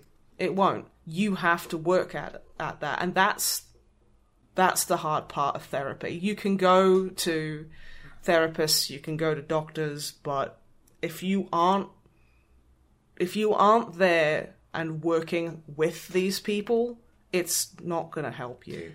And it's shocking how kind of eloquently it put that stuff kind of across. Way better than I fucking did. I mean, that's kind of BoJack, isn't it? Like, it's a show about a cartoon horse that manages to be one of the few shows that manages to have nuance when talking about mental health issues. Yeah. It does so with it manages to portray the whole thing of that it is a balance between the two, of that therapy's not going to fix you on your own. You need to have a will, but also just having a will to do it is not going to fix you on your own either. You need to get the help as well.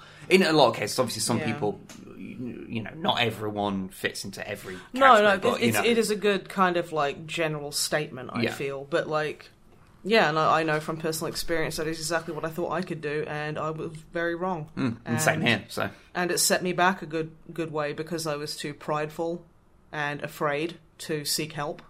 And now I'm perfect, no. But no, it's like, and it doesn't change overnight, as much as it would be amazing if it did. But, and it's interesting how they incorporate that into the character of BoJack, who, again, this is speaking as him as a cartoon character. If this was an actual person, I'd be like, no, fuck this guy.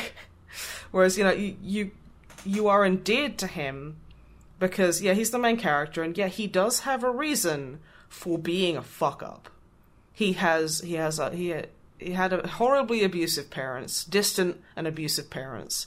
He's had a tough life, but that also doesn't excuse the fact that he puts everyone around him through hell because he can't be asked to try to be a good person. But like, you can't help but kind of be on his side a little bit with the whole, you had a fucking shit start. So I almost get it, but that doesn't quite excuse it. And like, it's the thing that's been really interesting to see throughout the last few seasons of especially with the other characters interacting with him, and kind of like, because every character in there is trying to grow.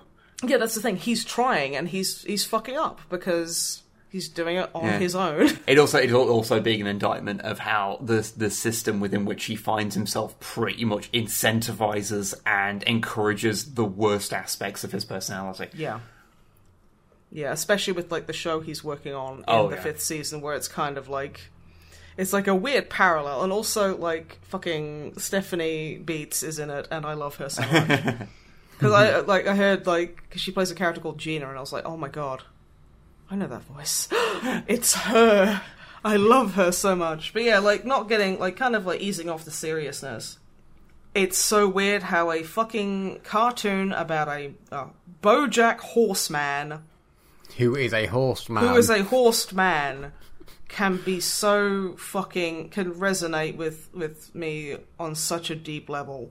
It is annoying how stupid it is. And a thing where a very terrible sex robot becomes a reoccurring character.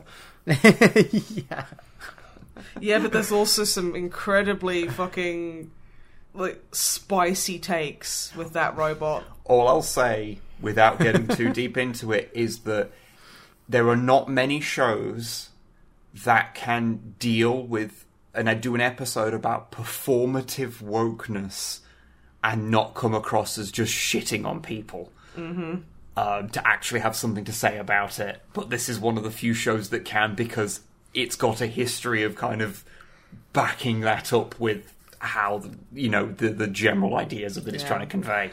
I will also say I really loved Todd and how his asexuality is kind of dealt with. And I don't want to say dealt with, I'd say explored. Yeah. And kind of how Todd's great. Todd's great. He's awesome. Like, we start off as just a he kind of starts off as more or less just a comic relief character. Yeah. And how they've built him into a real kind of character. Yeah. He's still weird. He's still weird, but that's just Todd. Yeah. And I like I can't remember his girlfriend's name. Shit. Because he's not an aromantic asexual. He's just an asexual. So companionship is still very much on the table. And going and meeting her parents. So I don't think I should spoil it, but Todd. I believe Marzipan is involved. Marzipan is involved. And it is very funny, and it's not making fun of asexuality. It's I would say making fun of hypersexuality and how a lot of people refuse to acknowledge that asexuals are actually people who just don't want to do sex, and that's an actual thing. So it's actually really it's quite a funny way of kind of portraying that kind of thing, and I just think it's really cool. But that was a fucking roller coaster, the whole series of BoJack. BoJack always is. It really is. You watch it and you're going this is really funny, but also I'm sad on my insides now. Oh yeah, absolutely. There's a couple of episodes that I just had to have a big cry after to just decompress, because holy fuck. This might not, your experiences may vary, but for me it was quite emotionally taxing. There's a few themes in that show that are a little on the nose. Yeah. But no, again, very, very high quality, doesn't pull punches. I enjoyed it. So yeah, if you like BoJack at all, I can recommend season 5 as if you haven't seen it already. Yeah. But yeah, no, so I did think that was pretty cool. But yeah, apart from I watched first episodes of a couple of things, but nothing particularly concrete. Yeah. So yeah, that's pretty much me. Apart from watching a couple of things, and yeah, I'm done. Okay, cool. Yeah. So on to questions. If we have questions, anyway. We have some questions. Yes. Okay. I don't know why I say if we have questions. I think it's just I'm saying it just in case one day no one emails in, so it doesn't become really awkward. There's always some. Please don't stop emailing. Please, we need this. This is how we justify ourselves as people. Yeah. So, Snipe, what's the email people should email to? Oh, fuck you, Drummer Matt. Fuck you, Drummer Matt at gmail.fuckyoudrummermatt.you'retheworst.com. I think that's probably too long to make, otherwise I would make that into a real one. Well, remember when we tried to do specifically Drummer Matt, and it was too long, so we had to change it to only Drummer Matt. It's only Drummer Matt at snipeandwib@gmail.com. Okie dokie. We have a couple of emails. And by couple, I mean literally not a couple. Okay, good. So we have any amount of emails. Well, no, specifically not 2, but any other amount. So 1. First up, Beskar. This is a long email, so I've tried to compress it down. Truncate it a little bit, so sorry if I've missed out any subtleties on this. So, they want to start playing Kill Team. Okay. They have various friends who already have an assortment of team. There was a list of various chapters and races and different teams. So they've narrowed down their choice to 2 things. So firstly, potentially Tower Pathfinders. Okay. The second one is a more original idea. They've had some fluff going around in their head for their own chapter. Ooh. So it's going to be a secret pet project between Belisarius Call, the Sisters of Silence, Adeptus Sororitas. So yes, the sisters. Yeah, the sisters. The Officio Assassinorium and the Inquisition. So they're going to be basically female Primaris tech marines. Okay, yeah, just go with that. That's amazing. That sounds phenomenal. Aside from the fact that I want to see that anyway, because that sounds like just a lot of fun. That sounds great. When it comes to a Kill Team thing, if you have an idea to make something that would be heavily converted, because it's going to be such a small group, I say just go for whatever is the heavily converted one, because...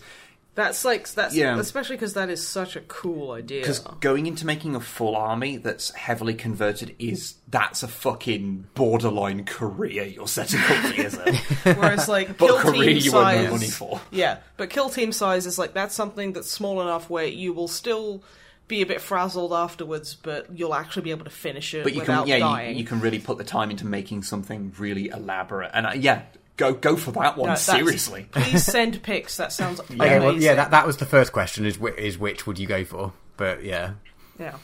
So they were thinking of using Primaris Inceptors, mostly because they like the minimalistic helmet. And equipping them with Tech Priest parts, like Dr. Octopus, tentacle type things, and various other bits. So that's their idea.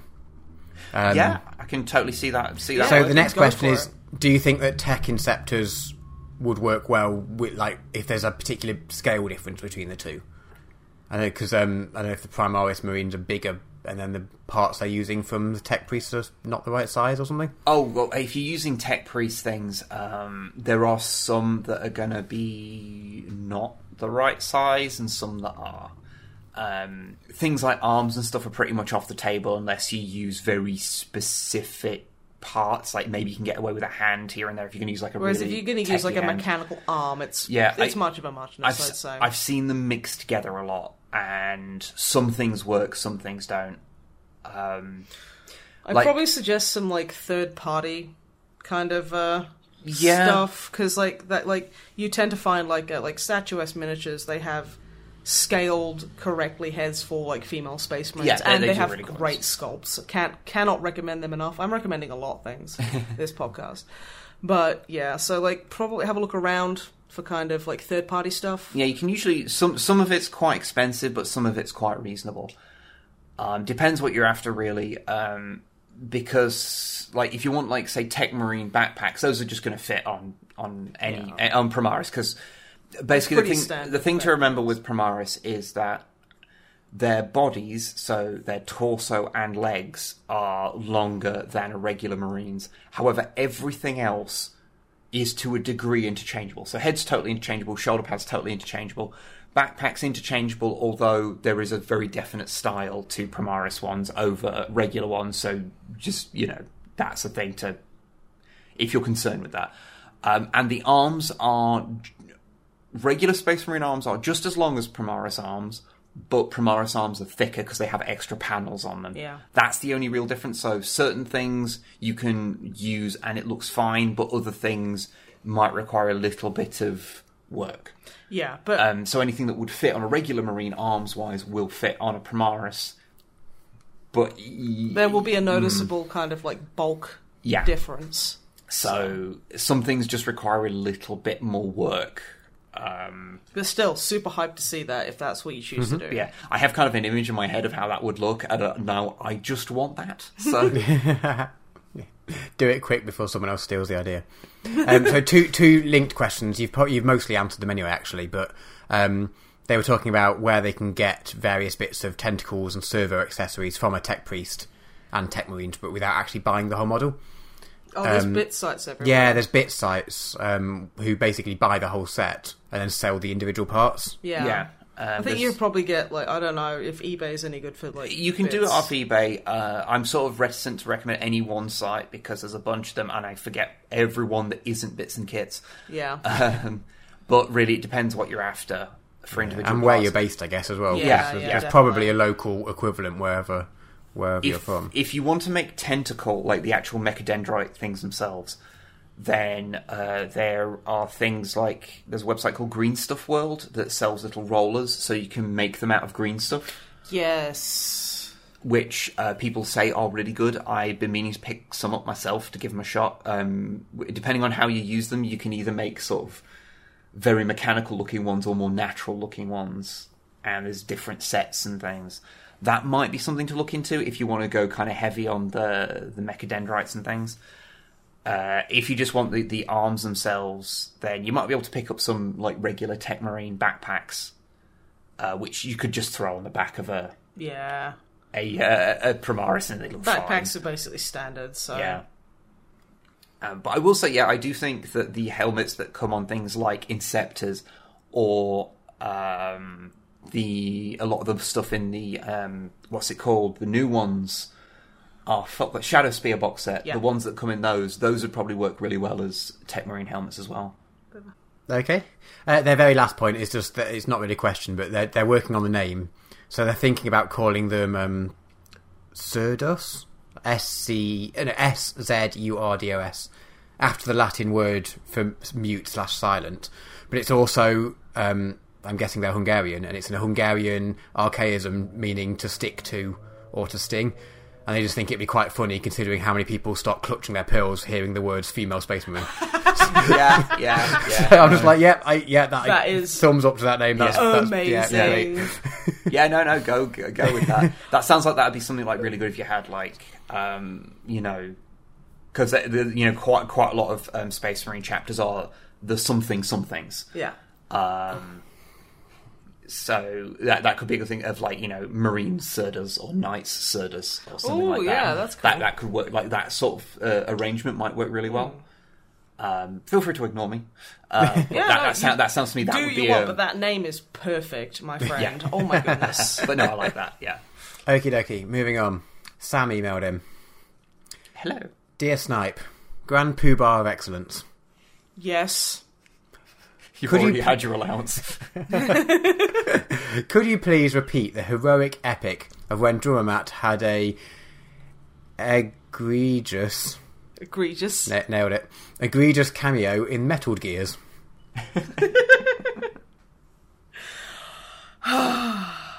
You know what? I actually remember that like that was yesterday. Do you now? I do. So it was like I was quite excited for Drummer Matt, He just started getting into the whole voice acting thing, getting into stuff like this. And then, like he kind of did leave it for a while until he came back in like, the latest Bro Trip video that Alpha Bus as an entity put out. And he did do stuff in the 90s. He did do stuff in the 90s, though. Yeah, of course. But that was like weird Spanish... pornography? Western films, so... Spaghetti Westerns. Yeah. Spaghetti Westerns that weren't made in Italy. Yeah, the Spanish spaghetti Westerns. There's a very niche market. Yeah, they were referred to as Spanghetti Westerns. They didn't really catch Well, on. I mean, they weren't, but that's what I said. Yeah, that's fair. But no, so... You can't get involved in this, mate. It doesn't work. I know, it's quite funny. Actually, it kind of works for me, and I think it's hilarious, but that's me. So yeah, like, I'd kind of been into Metal Gear for a while, as, of course I was very much into the Big Boss and the Solid Snaked. And then Dromat shows up one day and he's like, what he did was, because like when I've got my door locked, he won't knock. He somehow knows I'm in, and I don't know how. Like, he won't call me or anything, because he did for a while. He'd be like, call up and he'd be like, hey, do you need bread or whatever? And I was like, no, it's okay. And then after a time, it just stopped, and then he started literally squeezing himself through the letterbox. And the door is fucked. The door is busted. Because he's not good at it. No, because what he does is he would cover himself in what was it, ambrosia custard? But the thing is, I don't think he got the memo. Because I understand the logic with it's custard slimy, I'll get through. It was powder custard, so he just cover himself in powder and just squeeze through. Honestly, I'm surprised he didn't skin himself alive. He's I'd know he was there because of the screaming. Well, the thing is, back then we had one of those old wooden doors, so he actually really you just could kind hear wood splintering around him as he would scream, "The house, it births me," backwards. And we were like, you could just say the street was doing that, and he just wouldn't listen. But yeah, he came in, and I could tell by the fact that he was screaming at a higher octave than usual that he was excited about something, because you know how he gets. And I was like, what have you done, you silly boy? And he was like, after, he was pulling the splinters out of his eyelashes. And he was like, I'm in the metalled gear. And I was quite confused by this, and I was like, what do you mean you're in the metalled gear? And he's like, I'm in the metalled gear. And he refused to elaborate. He was literally stood there for an hour. I made him a cup of tea and everything, and that went down his trousers, as it usually does. And then he just went out, went out the door again. I was like, okay, that's weird. So I remember playing Metal Gear Solid the first time. And the character of Johnny Sasaki in the cells. And I was like, I remember hearing the guy's voice, and I was like, that sounds really familiar. That sounds real. I'd forgotten about Drummer Matt's metalled gear conversation. So, long story short, when you crawl through the vents, like, the guard is having a hard time doing big shits. Yes. And the moment I heard the shitting, I was like, that's Drummer Matt. I recognise those shit noises anywhere. That is Drummer Matt's butthole. Yeah. I could not believe it. I was like, oh my god. He was Johnny Sazaki's stunt butthole. Yes.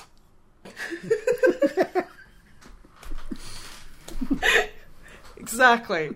And I phoned him up and I apologised. But then, like, while he was talking to me, he put the phone in the microwave and started screaming louder as, like, the phone was melting. But, I did phone up to congratulate him because, because the voice was, like, you could tell that they were going for an overall tone of, like, the voice. But it wasn't until I heard the butt farts that I was like, oh my god, that is straight up Drummer Matt's butthole. I would recognise that noise. That, the timbre of the butthole I would recognise anywhere. Yeah. So yeah, that's the story. So yeah, Drummer Matt is uncredited. He did it as a favour, but To his mate Hideo. Yeah, they're like I don't know, like Hideo, whatever his name is. Yeah, whatever his name is. Yeah. So yeah, that's the totally true story of Drummer Matt's cameo appearance in Metal Gear Solid. Good. Don't you have fond memories of that, Drummer Matt? Oh yeah, no, it was a good time. Good time. Yeah. And I'm sorry we have like a double glazed door that you can't like push yourself to the letterbox now. I'm sorry. It's alright, you've got windows. Yeah, that's fair. Next up, Caleb. I almost missed this one because I opened the email and there was nothing there, and I was like, what? And then the entire question was in the subject line, which took me a few minutes to work out.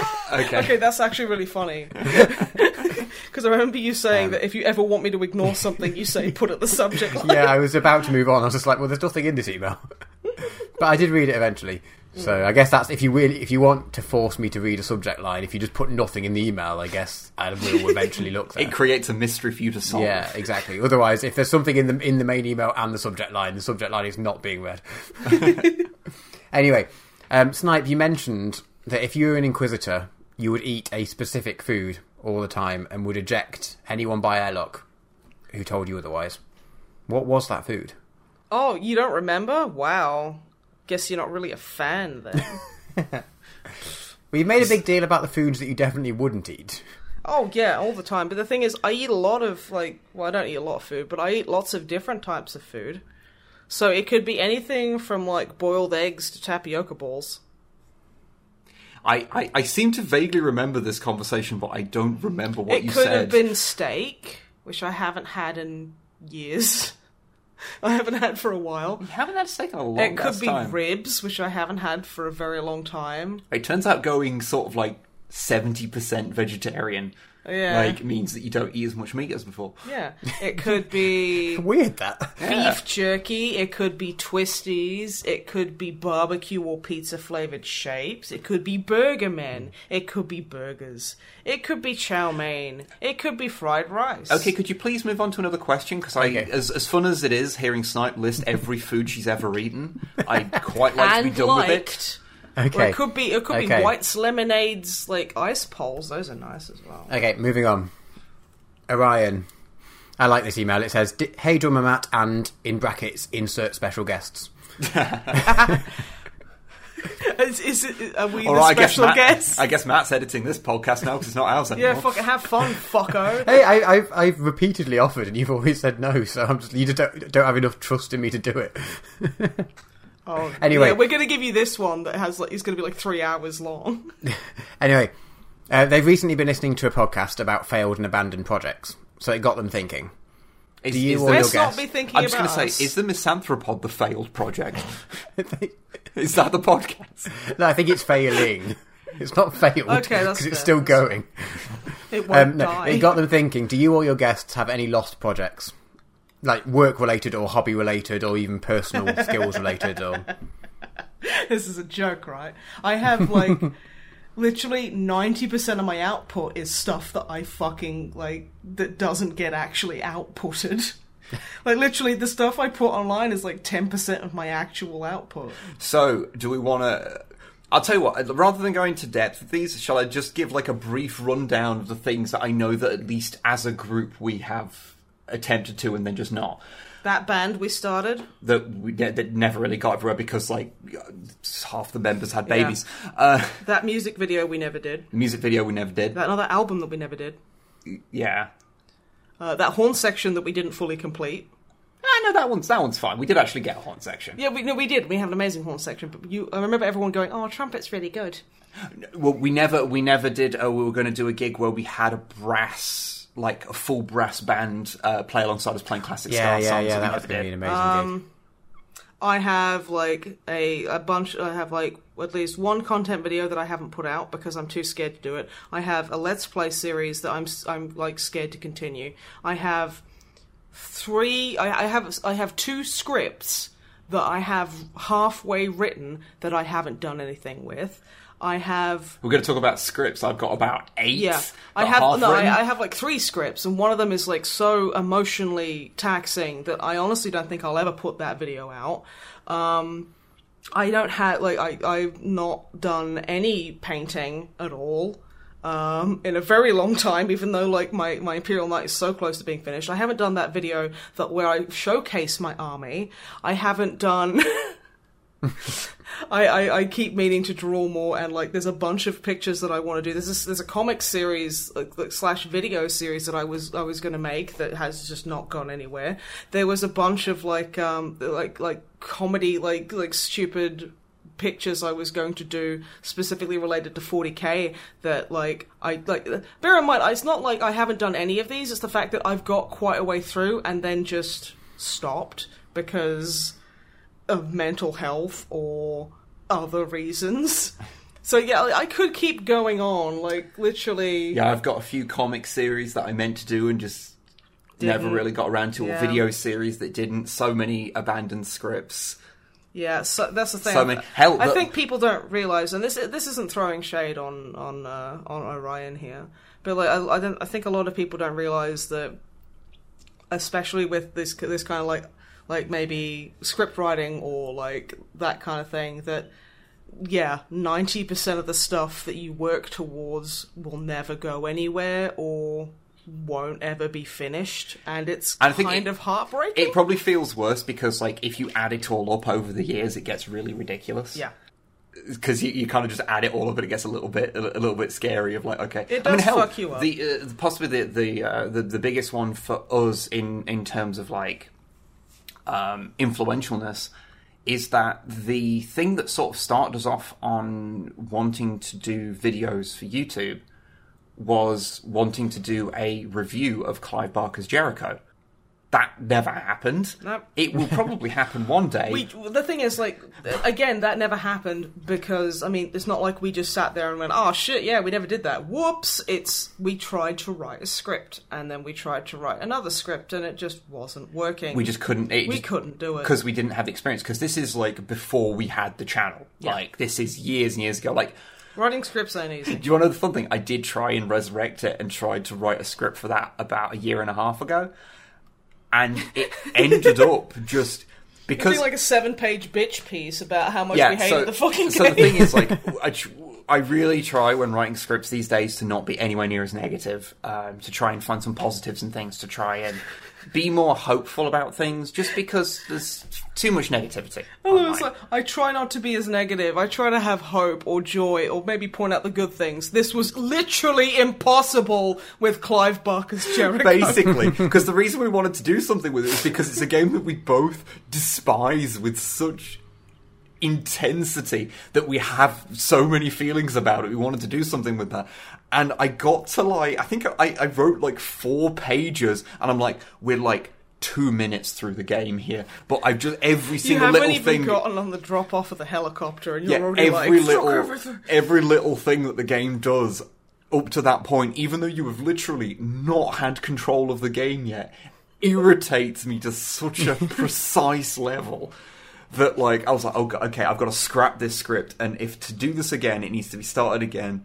And I think it's one of those things where we might have to go into it with the point of, okay, we despise this game on such a precise and intense level that it's probably not going to be very constructive at all. So we're going to talk about the game as calmly and as positively as we can, but occasionally we might get sidetracked. I think we should just throw it all out the fucking window.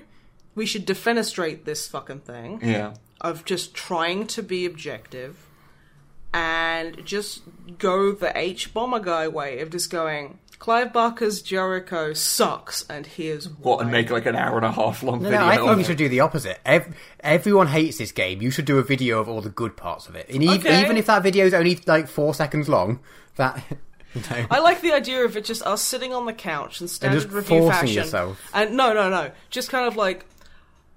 And then like, just silence for like 5-10 seconds as we sit there staring into the camera. And then just as like one of us goes, it ends. And has a list of all the patrons just going past because we couldn't think of one fucking thing. Oh, wait, the fact that it ends eventually is quite good.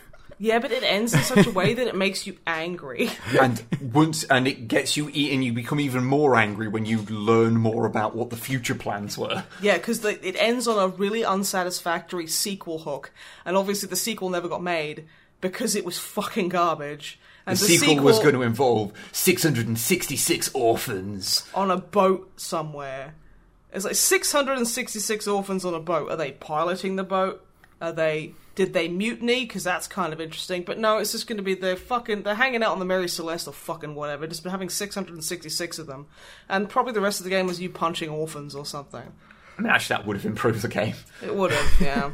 Because at least it would have been something. But anyway, yeah. To answer your question. Holy fuck. There are far too many projects that we have started and either not been able to complete or have abandoned. Everything you see is the tip of the iceberg, basically. Yeah, really. But I'm still going to try and get a bunch of those scripts out because I quite like the idea of them. It's just... mental health? Yeah. That's my excuse. Fair. They did have a follow-up question, which you've sort of discussed, but they said, on the flip side... Do you have any dream projects that you've always wished you could do? I want to comb Matt Mercer's hair while he teaches me how to DM. There are not in a sexy way, just in a. I think his hair is nice, and I think he's a good person, and I want to Viking his hair. I want to put it in plaits and stuff. I mean, there's like dream things that you'd like to do. Like it would be nice to just be able to do things at like a higher kind of standard. And just but like, what is your dream? But surely project? That's not possible. No. Oh, shucks. Honestly, there are my things with that are always fairly sort of mundane, and most of them are things that we could conceivably do, and some of them are things that are sort of the early wheels are in maybe motion for one day maybe doing them. So I kind of don't want to say anything. I mean, I have like I don't really have like a big project in mind. I just have, like, little bits, like, I don't know, I'd really like to have, like, maybe in one of the Codex Compliance, like, maybe a couple of voice cameos from, like, Black Library authors, or something like that. Or, you know, combing Matt Mercer's hair. You seem to be hung up on that. It's just something Evil Carousel Matt Mercer will haunt you. Evil Carousel Matt Mercer... He does haunt me. He does haunt me. But yeah, like... So yeah, apart from, like, actually, like, thinking of, like, one big project I want to do, which I don't really want to talk about, because we might actually be able to do it. It's just little bits like that, where I'd like to do, like, I'd like to collaborate with people, or get senpais to notice me, and just... Basically, I'm just a stupid little fan person. And I yeah. It would be nice, because we have entered a somewhat surreal point at which there are some people who we have watched stuff of for, like, a long time, and you go, we either have as many subs as them, or we have more than them. And then it would actually be totally, like, understandable if we did some kind of collaboration. Then you want to, like, reach out and go, hi, I love your stuff, want to do something, but you don't because you're super nervous and terrible. Honestly, the only reason there's not more cameos in Codex Compliant is because I get super nervous about, like, even talking to people, like, we're legit friends with. Yeah. To, like, ask them about. Like, Or like people who own us as an entity. yeah, it's like basically the Who only we are also legitimate friends / married to. basically the only people I don't get like really awkward about asking for like cameos from It's are like people, me. are people that we know like in real life and have known for years. So like I can ask you, Matt, for like a cameo. That's fine. Yeah, could you kill a Primarch for us? And that's fine. But like anyone else, like I suddenly get weirdly nervous about. Even people we're friendly with. It's bizarre. But yeah, too many projects to count. Basically So on many. both Yeah. questions. Yep. Agreed. Even though no one asked me. Next up, Geistertans. Hello. They really enjoyed that car going past really loudly. Oh, Which is an oddly specific email. yeah, that's like. Can you imagine? I kind of want to send an email like that. It's like, hello, I'm writing to inform you that I enjoyed the ambulance that just passed your house. Can you imagine? I would shit if that happened. I would just fucking board up my windows. I'd fucking die. Okay, let's try again. Geistertans. So they really, really enjoyed the Snipe and Whip play video about the older, lesser-known Star Wars games you did some while ago. Oh yeah, that was a while ago. Any chance you'll do a similar video or stream about the lesser-known Star Trek games? There is a list of games here. Oh. So, The problem with the Star Trek ones is that half of them are somewhat awkward PC games that wouldn't really lend themselves to the format or are very difficult to get running on a modern machine, or they're super weird old shitty games that I don't understand or literally can't find. Like I've been trying for a while to try and get the DS9 action game, but I can never find it like for a decent price. Yeah. I will say, I just want to get the bridge crew so I can make obscene hand gestures at my captain. But I don't have anything that's capable of VR, so... The Star Trek games are weird. There's nowhere near as many as you think, and the ones that are left don't really work for a lot of the stuff that we would do. Well, they don't have like a million action games like Star Wars has. Well, there's that one...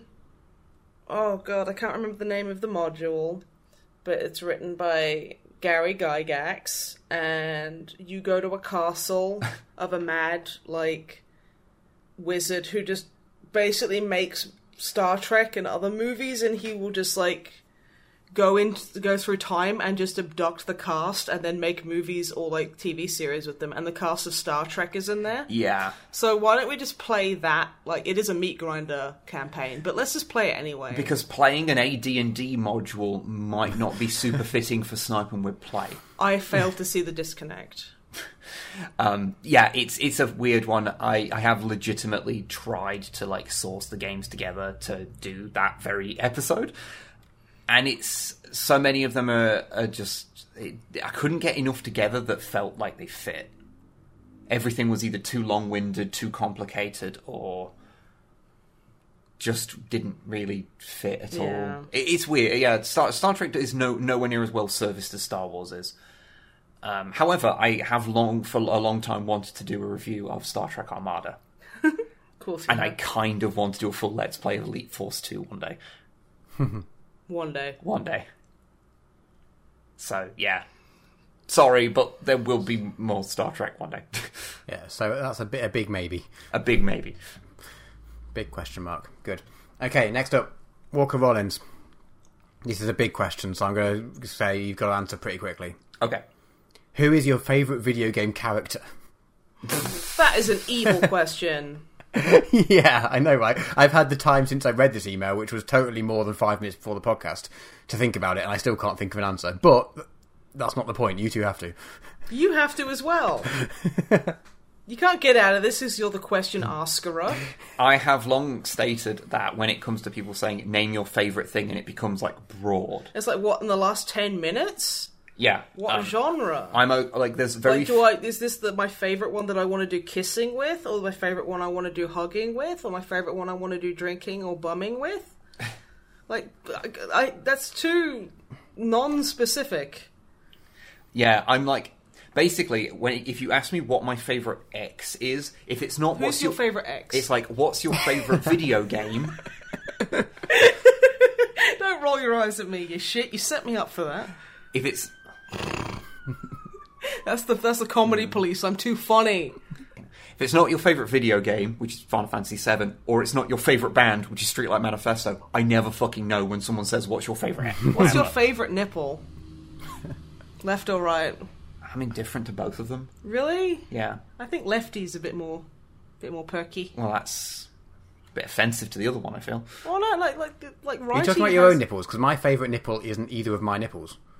That's true. It's one of Matt's nipples. Yeah, I don't know if it's left or right though. It's Dicko's nipple.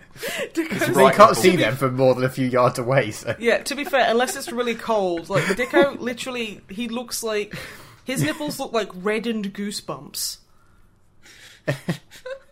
Okay, I'm going to move on to any other subject. I would say blushing goose flesh. Oof. Yeah. Don't use that. Can we not? I'm just going to just say, okay, so if I had to, like, just right off the bat name a character that I am going to say is my favourite right now, Greg from Night in the Woods. That is entirely arbitrarily picked from a character I just quite liked recently. Again, is this one I want to do kissing with? Just pick a character you quite like. I like so many characters. Okay. Can I pick 2? Okay, you can pick 2. Can I pick 3? No. Can I pick 5? You can pick 2. Oh. Can I pick 4? Okay, I'll put it another way. Look at the timeline of how long this recording session has been going on for, and you can pick as many as your conscience will allow. Do you really want to play this game with me? You're the one editing it, so you're going to be hurting yourself. Yeah, but you know I don't care. And the viewers listeners will have to deal with it. Okay, so Solid Snake, Chris Redfield. Okay, that's And too much of a pause. Boss. Move on, Matt. Next question. Okay, next question. Okay, cool. Luke emailed in. He is the person who sent us the pineapple slut emperor picture on Twitter. Yes. That was amazing. Thank you so much for that. Thank you Yeah. very That was much. so perfect. We do not deserve the payment for what they've gone through. No. Oh. They recently discovered the channel, and in little over a month have listened to all of the Misanthropod. Oh, man. Dang. That's really dedicated of you, and also sorry. So, yeah, I don't... Yeah. The collective noun for Misanthropod episodes is an apology of Misanthropods. I was going to say It definitely clusterfuck, is. but go off. In completely unrelated news, they saw on the news recently about a crazed man running around the streets of Paris ranting about mayonnaise. So they wondered if you had any more details on like the full story of what happened. You know, I think I'm out of the court case is all wrapped up now, so I think I can fucking... Oh god, Drama Matt, run, they're after you again. They know! They know that you left mayonnaise here. You did actually bring us mayonnaise. I actually accidentally bought more mayonnaise forgetting that you left yours here. I'm sorry. I didn't mean to You can never have it too much. Okay, that's fair. Where was I? The thing is, the court case is all finished up now. I think I can talk about it. Drama Matt, are you comfortable? I mean, as comfortable as I can be out of current reach of said mayonnaise. Yeah, okay, that's fair. I mean, I will say I'm very proud of you for not producing as much as you could, and I think it is a difficult thing to get over, and I think you're taking wonderful steps to better yourself and stop literally throwing jars of mayonnaise at the elderly. So that's definitely a positive thing, I'd say. Yeah. But yes, so I actually heard about this from War Master Ruth, because I haven't visited them in France, and considering they're probably coming home soon, I don't think I'll be able to. But yeah, so there was a whole sale on in Le Costco, which is the French version of Costco. They just put Le in front of it because it sounds more French, I think. So War Master Ruth and Drummer Butt went out to Le Costco to buy Le Mayonnaise, which is how you have to pronounce it in France, because That's how you speak French. Yeah, of course. Yeah. Long story short, Just a quick question. You're the only person here who hasn't been to France, right? Yeah. Yeah. Well, no, I have been to France. I bought cigarettes there, and the woman, I thought she was going to fucking kill me. Oh, you drove through it, didn't you, on the way somewhere else? Okay. Yeah, on the way to Prague. So, yeah, my only experience is a woman who was having a really bad day. That's France. Hey, this is fair. I was having a bad day too. But yeah. And so they get on their bicycles with their baskets and their baguettes in there. Yes. Because it's illegal to travel in France any other way. It's actually quite strange. Not quite a widely known thing. So they get to Le Costco and they buy a pallet of mayonnaise. Now, poor War Master Ruth wasn't quite aware of Drummer Matt's issue with mayonnaise after a bunch of screaming and that's just standard screaming and like him he broke into like the back, climbed into a sack of flour. He ate half of it. I don't know how he managed that without a drink. So Ruth was wandering around wondering where he'd gone, and of course he gets wheeled out and put on the shelves and there's just Drummer Matt's butt sticking out. And because, like, let's be honest, Drummer Matt's butt is so famous. It's well known. So people stop and they start asking it for autographs. They shove pens in and just start Yeah. the paper. Like, take the pen It gives back. him a wink. He gives him a wink. There's people having photographs with his butthole. Drummer Matt's just like, he does this thing that he calls neo-hibernation. Now, I think he just added the word neo to it because he thought it sounded new age and cool, which basically I just have a question about the continuity of these events. Yes. So when they went in to get a pallet of mayonnaise, was this... So he broke in before? No. He broke into the back while they were browsing for the mayonnaise. Okay. Sorry, I got confused by the continuity of these events. events. It's okay. Yeah. There's a lot of events to go over, so I can get a little bit turned around. Thank you for correcting me. But yeah, no. And, so Ruth occasionally, she eventually happened upon him, and she's used to, when he exposes his booty hole to the fresh air in public. Yeah. He's used to, she's used to seeing a lot of people stop and gasp and get photos and get autographs and stuff. And yeah, this whole neo-hibernation thing, I don't know where he got it from, but it basically means that he shuts his eyes and just goes, I am asleep. And then just deliberately, he's not asleep. He just says that he is for, anything from, 1 minute to, 10. And then when he wakes up, he opens his eyes and then just goes, I have opened my eyes and therefore am simulating, mental alertness. And I don't know why he has to be so weird and formal about it, but that's just something he does. So, he crawls out of the flour and he's a bit full. And you know what he's like when he's got a tummy full of flour. Yeah. So Ruth's like, okay, still have the scars. Yeah. So Ruth's like, thank you everybody, we need to go now. So he basically shoves his butthole full of flour as well. Just, that's...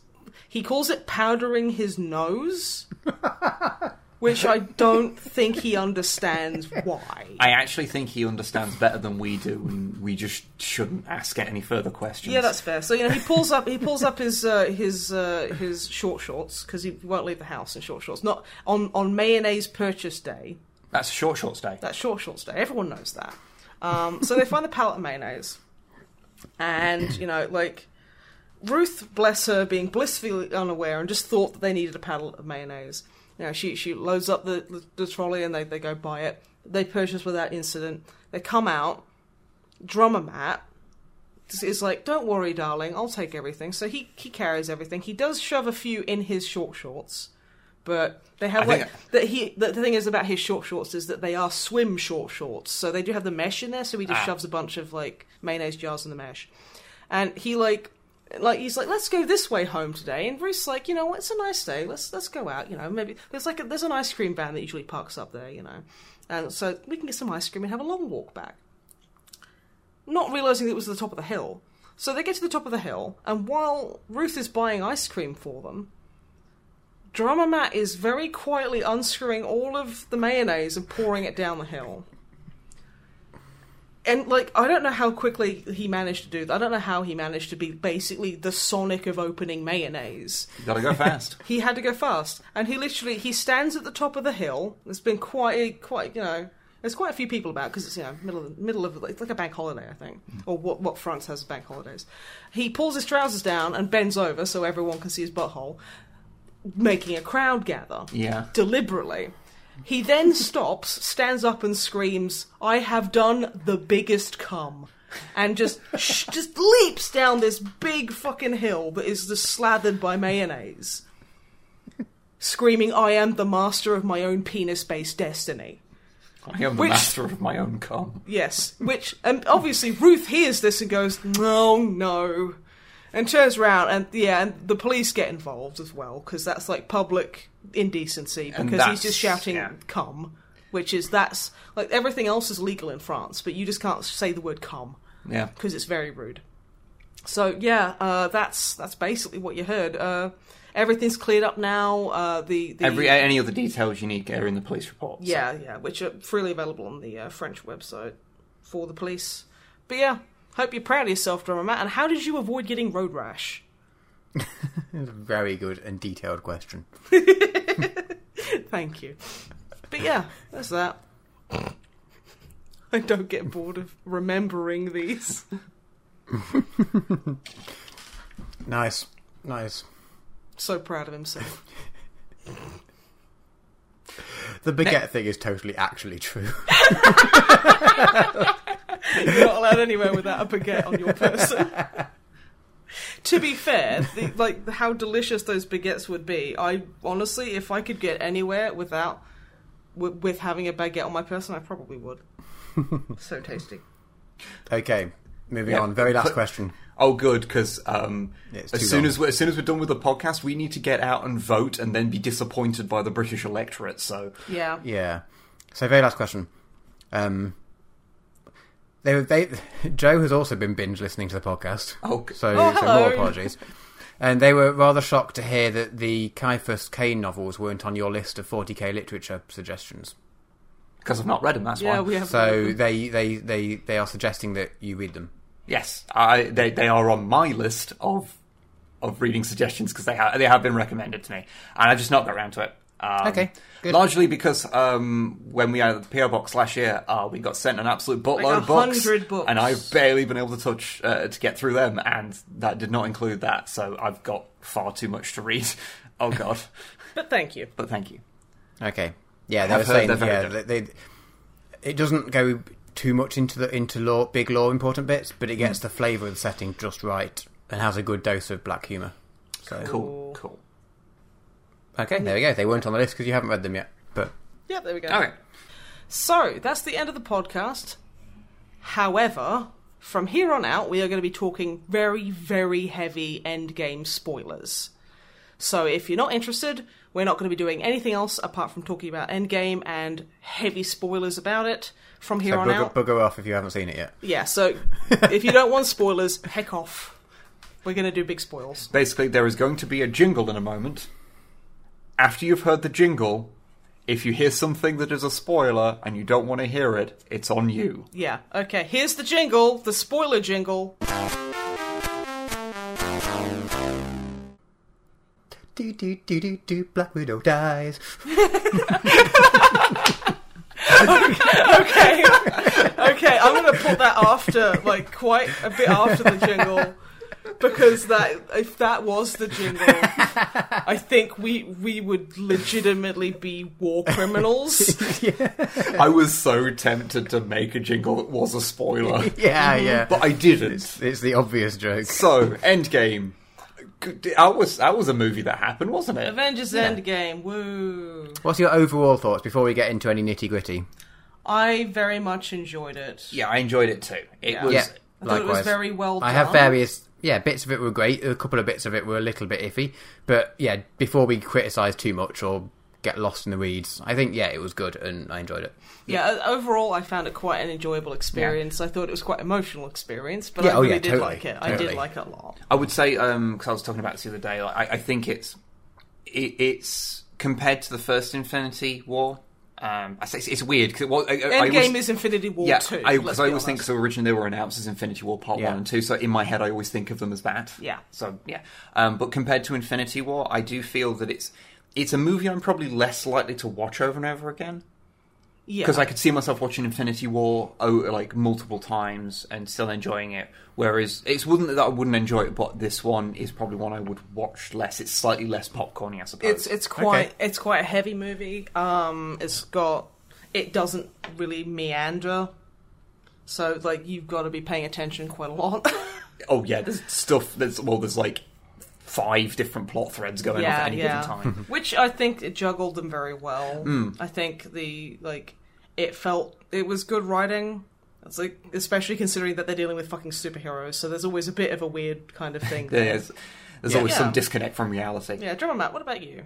Yeah, I really enjoyed it. I really liked when they got into when they had all these different things going on at once, and it got it all into basically a bunch of heists, like time heists. Time heists were great. They were good. And then you go back and you see the footage from like the first Avengers film, and they dyed it all up, like, and linked everything really nicely. I thought, like, they could have been such a clusterfuck. It was really weird seeing how bad Thor's wig was back then.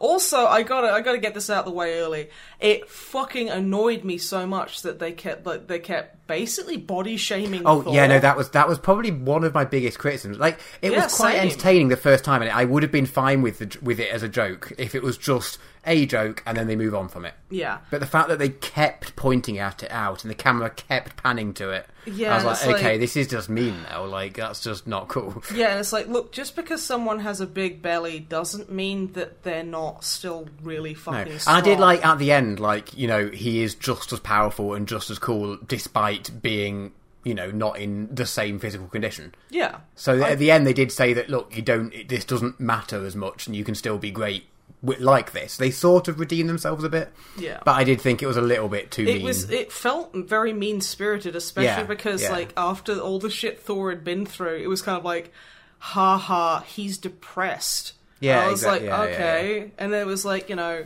the thing where they go to Asgard, and he, like, basically has a panic attack. Like, people were laughing, and I'm like, I literally had a panic attack this morning because I didn't want to come out because I was so scared of leaving the house. Thanks, pricks. You know, I got kind of like quite personally upset by it because it's like, that it's not funny. That would have been my, I think, biggest criticism of the whole film, to be honest. The way they dealt with that, because it could have been, they could have done it funnily, and if they just didn't make such a big deal about it and kept hammering down on it. Yeah, I mean, pun like, not intended with the hammer. Yeah. But I mean, like, that's like less than 1%. But yeah, that doesn't. I'm not saying it's a bad film because of that. No. I'm just saying, you know, it's not perfect and not much. I'm not saying either. I'm just saying that it's like you could have made fun of the fact that he was living like a slob. You know, like not that he had a big prosthetic belly and was miserable. Like, he was drunk all the time. Even then, it's like, even then, that's a tricky one. But the thing is, there is a way to kind of joke about it, and they didn't need to resort to the most basic fucking lowest common denominator of haha. Remember when Thor had to wake up had to basically eat a full meal every 2 hours to maintain his physique. Now he has a belly, haha. It's just, it felt fucking lazy to me.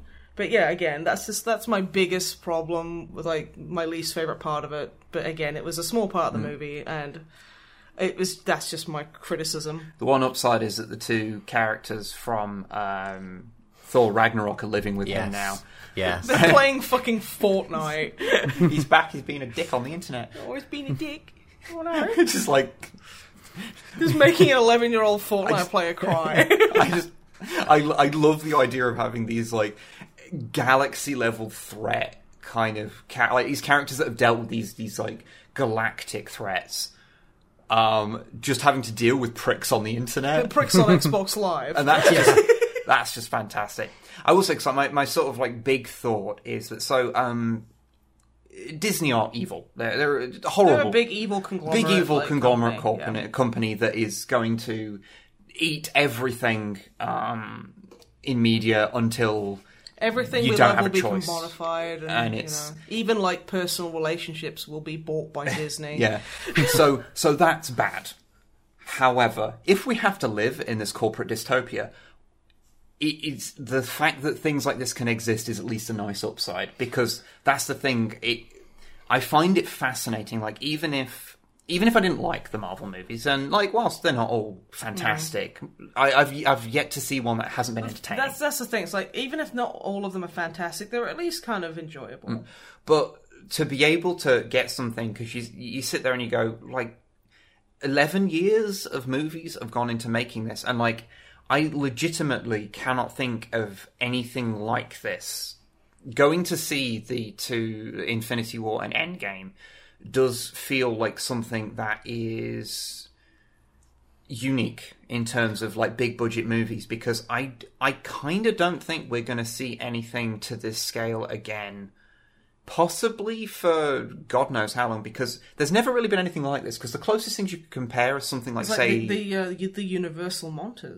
Yeah, Universal monsters. But even then, there's not as many movies. Like I say, I'm likening it. Yeah, to no. that, That's the point I'm trying to make, is that things have existed that are similar to that. Universal monsters is a good example. Godzilla, the Bond movies to an extent.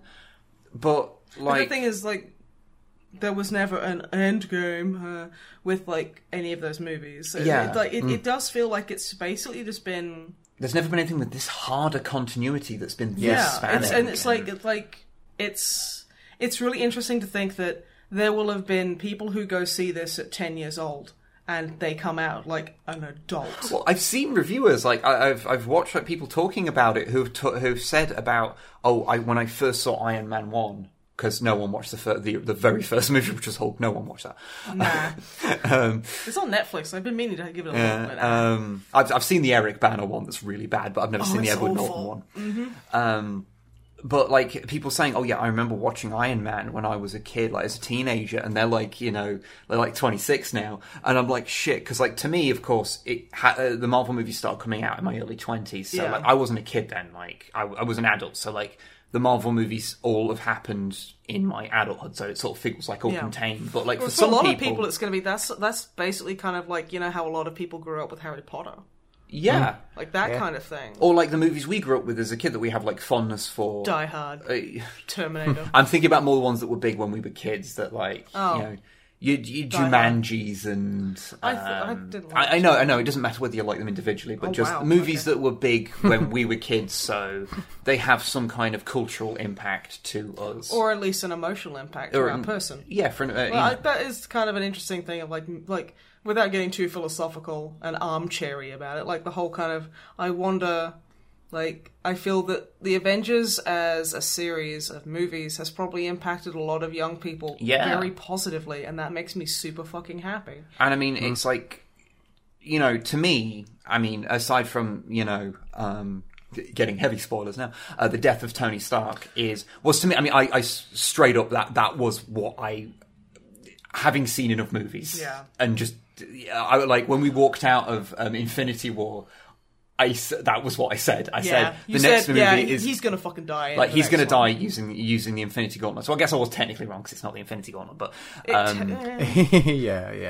I was like, he's gonna do that because the whole arc of Tony Stark has been his redemption. Is him going from person who was part of the problem and an arrogant piece of shit to still being an arrogant piece of shit, but becoming a true hero. Because he's been a hero for a long time, but to really truly be a selfless hero has been something that he has had to come to terms with, and is fully growing into, and especially because they give him something to lose that is beyond just beyond Pepper, because that's really the only thing in his life. Those have been the only two things he's had to lose, and so to give him something grander than that of giving him a child. And where he's broken away from that life, that it made his sacrifice mean even more than it would have done. But it was also the logical conclusion, as was Cap passing on the shield. Honestly, like the moment, like it was like Cap going, I'll go back and do this. I immediately knew where it was going. We knew where that was going. That's not me going, I'm so smart. It's just no, I knew it was going because my brain immediately went, what would be the most satisfying fucking thing? And it was that, and just like. Seeing fucking him like sitting there in like old man makeup, being like, oh yeah, old man CGI. Man CGI. I was just like, honestly, that was such a heartwarming, like, fucking thing. Like, I was honestly... I had to fight tears so many points in this fucking movie. The fucking opening scene with Clint's family. I was fucking dying. That was brutal. I also fucking love, like... I love that they didn't just undo everything. Even though, I mean, obviously, like, some characters remain dead, and... So the one death I thought would stick from Infinity War was Loki. That was the one I was sure of, because it wasn't given any ceremony, and when Loki's death is given ceremony, that means he's coming back. And because it was given basically no ceremony, I thought he was actually legit dead. Whereas now you go, like, think about it in terms of timeline. So they lost the Tesseract, and Loki got it and escaped. So he's not there for the events of Thor 2. Mm-hmm. Or...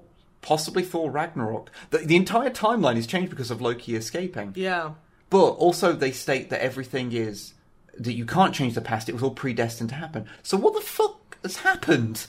Okay, so, like, if we're going into, like, Earth 616 and shit like this... Like, is Loki alive or not? I don't... Because when did they... So they don't manage to do the initial time heist, so they don't get the Tesseract and then Loki gets it. Yeah. When do they next go and get it? They go back to, like the 70s, because that's when Stark meets his dad. Yeah. And he takes it out of the briefcase there. So, they state that they can't change the past. You can't actually change the past. It was all predestined, so that's why, like, you have to return the things and make sure everything, like, ties up. So... Yeah, but they also talk about converging timelines, so that just means that the Loki getting that would have... Like, it was predestined to make a convergence in the timeline, so whatever. Because the events of the other movies where he's around and dies still happened because the way they describe time travel. But what happened then after he got... Who knows? Am I just am I misremembering something? Maybe they that's in apprehended Thor: The him Dark later. World. No, I hadn't. Yeah, I hadn't. Because I mean, maybe it's something that they actually already tied up in Dark World, and that means that Thor: Dark World has a reason to exist. Oh, that'd be good. The worst part of Thor Ragnarok is the bit where they reenact parts of the Dark World because you have to remember Thor: Dark World exists. Yeah, but the thing is, they tell you everything that you need to know. Yeah, so you don't have to watch it, which is fine because a lot of people didn't. Piss off, Ghost. But yeah, so that's kind of interesting at the time. But what I do kind of love how they didn't just undo everything. There has been 5 years past, and you get little glimpses of it, of like how it kind of insinuates that population centres, lots of people have come into them. So you see like a lot of abandoned places, abandoned houses. Because you think about it, like if half the people disappear, then the structures that we would have to actually maintain stuff would not function because we need the infrastructure people. would fucking collapse. Everything would collapse, and like people would probably congregate around the big cities, and lots of little towns would just be abandoned. Yeah. I mean, there's like little bits of kind of environmental storytelling that I really enjoy. Like you see New York, where Cap's basically at his like support group for people after Thanos. You know, where we get the amazing LGBT representation. That was just like not as big a moment as you think, guys. Yeah, I'm just kind of like eye roll, whatever. But like you see all the boats... maybe make a character actually like gay or something, and then that would be representation. You're not quite managing it there, lads. But seeing all the boats in the harbour just basically being abandoned is cool. Like, and like there's a little bit where, you know, it cuts to Tony's little cabin with Pepper and the little baby. I forget like, the name. Morgan. And there's just like there's a bunch of like they're growing their own food. They're like growing a bunch. There's like a bunch of like vines and stuff, like a row of crops. It's like a small little vegetable patch. Which I'm like, you'd fucking have to, wouldn't you? I saw a really good point. I think it was Quinton Reviews, which is a YouTube channel, brought up, which is because of the events of this and because people have been brought back and 5 years have passed, the method of doing ID checks to check people's ages is fucked. Yep. Because there is a 50% failure rate on anyone's ID now. So, well, yeah, Peter Parker's like probably legally allowed to drink. Yeah, he could legally drink now according to his ID.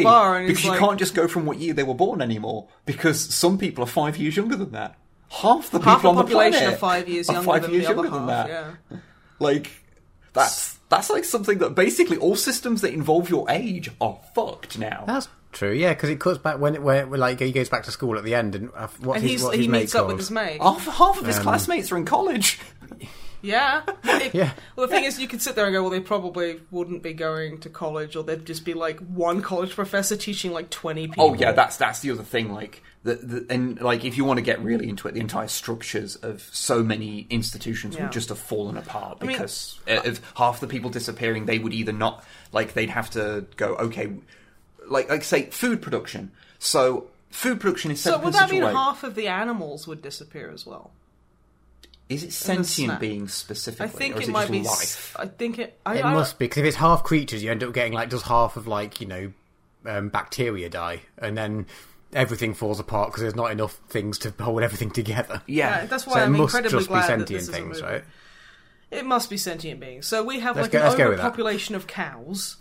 Cows No, are the new ruling species. No, it's like a That's legit what thing. they 'cause don't want you to know. It's a legit thing because like, we currently overproduce food anyway. Yeah. We produce food for about 10 billion people. Like We've it's- only got like, I think it's 7.5. 7.9. So yeah, we could totally feed everyone. That's another point entirely. So we've overproduced food as it is, but then you remove half the people that produce that and remove half the people to feed. So basically, you've got a really fucked system there where you have all of the infrastructure to produce so much more food, Well, it's but like- you don't. But there's no need to. You have half the people you need to actually run that. And so much of it would just fall apart because What's like? There's no one there to maintain it, and you There's don't no need reason to either. There's like going to be a bunch of like, it's basically semi-apocalyptic where people are like, well, I guess I'll just go and take anything I want from this supermarket because. Hey, turns Who out, the look fuck's at gonna the stop draw. me? It just turns out because if half people are disappearing, there's going to be some places, like, say, some shops and things where every person that runs it and is hired by it It's just gonna be happened to be in the gone. half. Yeah. And so, yeah, it just, like the level of how much the infrastructure of the planet gets so screwed up. Yeah, you could sit there for hours thinking about. Because everything's like a balance for how many people you have to serve, and so when that disappears, like, it just becomes so messed the up. worst part about it is the pets. Because Pets that will be left without owners. Yeah. Yeah. So it's like what I would do if I was like the half that lived. I'd basically go by door, knocking, and basically just taking people's animals. That You're basically like the guy that's around Fukushima who's been looking after all the animals. That yeah, were I'd abandoned do there. that. I'd be like, okay, this basketball court. I'm just gonna build a bunch of dog houses and like stuff, and I'm just gonna wander around because like. Yeah, like, I get other people to help me because, like, half the fucking jobs that would be required, just, there's literally fucking no need. So I'd be like, hey, you want to help me with basically me taking care of these animals? I I'd just basically make my own pet shelter and just hang out with dogs and turtles and stuff all day. when you actually think of the logistical consequences, I'm starting to think that Thanos' plan wasn't actually very good. Almost as if, incredibly narcissistic fucking warlords who are basically psychopaths don't actually know what's best for the good of everyone. I'm starting to think you might be right. Might there be some social commentary in this piece of media? I don't get politics out of my sci-fi. But no, I think that's the thing, like, with movies like this, because it so much has come towards this point, it just becomes really interesting to talk about. But also, you're not supposed to talk about it, because also it's such a big thing that people are so sensitive about spoilers about it. It's such a cultural fucking thing. I mean, don't get me wrong, there is some very cynical stuff that's done on behalf of Marvel and Disney to, like, commodify the lack of, like, you can't spoil it, to make it into a bigger deal than it actually is. There is, Yeah. but at the same time, like, I don't want to talk about the big evil corporations. Yeah. Because occasionally they do allow certain good things to put out. So. Well, that's what I was saying earlier, it's But yeah, no, I loved Captain Marvel in this. I fucking love Carol. Yeah. She's Yeah, fucking she's great. I great. need to see Captain Marvel. There's so many of the Marvel movies I just haven't seen that aren't like the mainline Avengers ones. But yeah, thought she was really cool. I liked the fact that some characters stay dead, and I liked the fact that there were still consequences felt by everyone. And they managed to make it seem legit, because, like, they managed to explain away, or at least it didn't feel too weird that, they did this magic click and it fixed everything apart from these other few specific things. And because like going into it, like as big as the don't spoil the end game was a big thing. Like at the end of the day, they kind of fixed most of the problem, but a couple of key people died. That's what everyone expected. Yeah. Exactly. Realistically, they didn't go away at all from what people expected to happen. Yeah, but I guess there's one thing knowing like that's going to happen without confirmation. Yeah. But yeah, I was really happy to see Spider-Man back because that broke my fucking heart. He's good. My sweet boy. Tom Holland is a good Spider-Man. He's such a good boy. It makes me genuinely kind of happy that we live in a world where we have two different movie adaptations of Spider-Man that are both very different takes and both are fantastic. Yeah, exactly. Yeah. So good. So yeah. But yeah, also like the big fight at the end was pretty cool. Yeah. Some of the visuals from that. I mean, it's a big CGI fight, but it did enough stuff to like make it seem like still interesting. Yeah. So it's very easy to get turned off in these big CGI fights when you're okay, it's whatever. But yeah, it did enough to keep it like, oh, this is cool still. That's because it's like everybody. Yeah. And you had the whole, the rather cool thing like leading up to that with, Captain America being able to wield Mjolnir, which is like, oh, yeah. But they have been hinting at that for a while, which was pretty funny, they hinted that back at was it the first Avengers? Mm-hmm.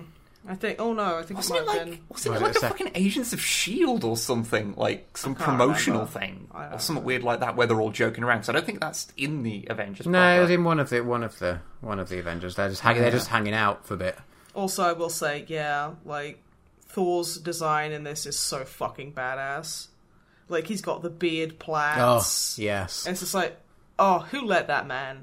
Well, they're very inconsistent beard length in various different scenes. Yeah. It, like, at some point it's quite long, and the next scene it's not at all plait. It's still big and bushy, but it's not at all long enough to plait. Yeah. And then it goes to another scene where it's like definitely long enough, and then there's the plaits that are as long as the beard was at its longest. Like, I like the beard, but you're not very good at keeping consistent here. You see, Asgardian beards don't work the same. Okay, oh no, yeah, I should have thought that. Yeah, Matt, get good, you fake fan. Ugh. But I also liked, like, people who had direct links to Infinity Stones didn't come back. Like, Vision didn't come back because his life was centered around an Infinity Stone. Yeah. So there's no. I mean, no one mentioned it or cared. But I mean, no, which was a bit like, aw. Well, to quote Pro Jared, ain't nobody give a shit about Vision. I kind of do. I mean, Scarlet Witch did, but she'll forget about him as quick as she forgot about her accent. So. Oh, whoops! Yeah. But yeah, like, and also Gamora and Black Widow staying dead. Yeah, it was basically anyone that died due to magic. Yeah, really. And Vision was alive due to magic, so, so it was just like, oof, okay, yeah. I would have liked a bit more Okoye, but she did pretty fucking well in the end, the end fight. Yeah. Did like that. That's the thing, I think, when you're dealing with, like, some of the huge cast. Some of the minor characters, like, I mean, hell, the person I am most proud of is Samuel L. Jackson, because I want to know how much he got paid to walk onto a fucking awning.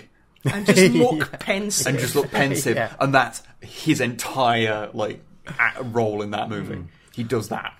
Yeah, also, like, there's no end credit thing. Which I was about to say that. I think one of my favourite things about it was that there's no end credits setting up the next thing or anything. It's like, this is where you can draw a line under it. It's done. It's fine. Which, especially after like Cap being old and like Stark's funeral, and like them going, oh yeah, I guess like Romanoff died. Oh, we're sad about it. But, Tony Stark's more important because he's the more expensive name.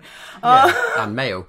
And, I was not going to say it, but yeah, go ahead. See, if a guy says it, then less people will get mad at you. I mean, they'll still be mad, but... Yeah, but they won't be as mad as if I say it.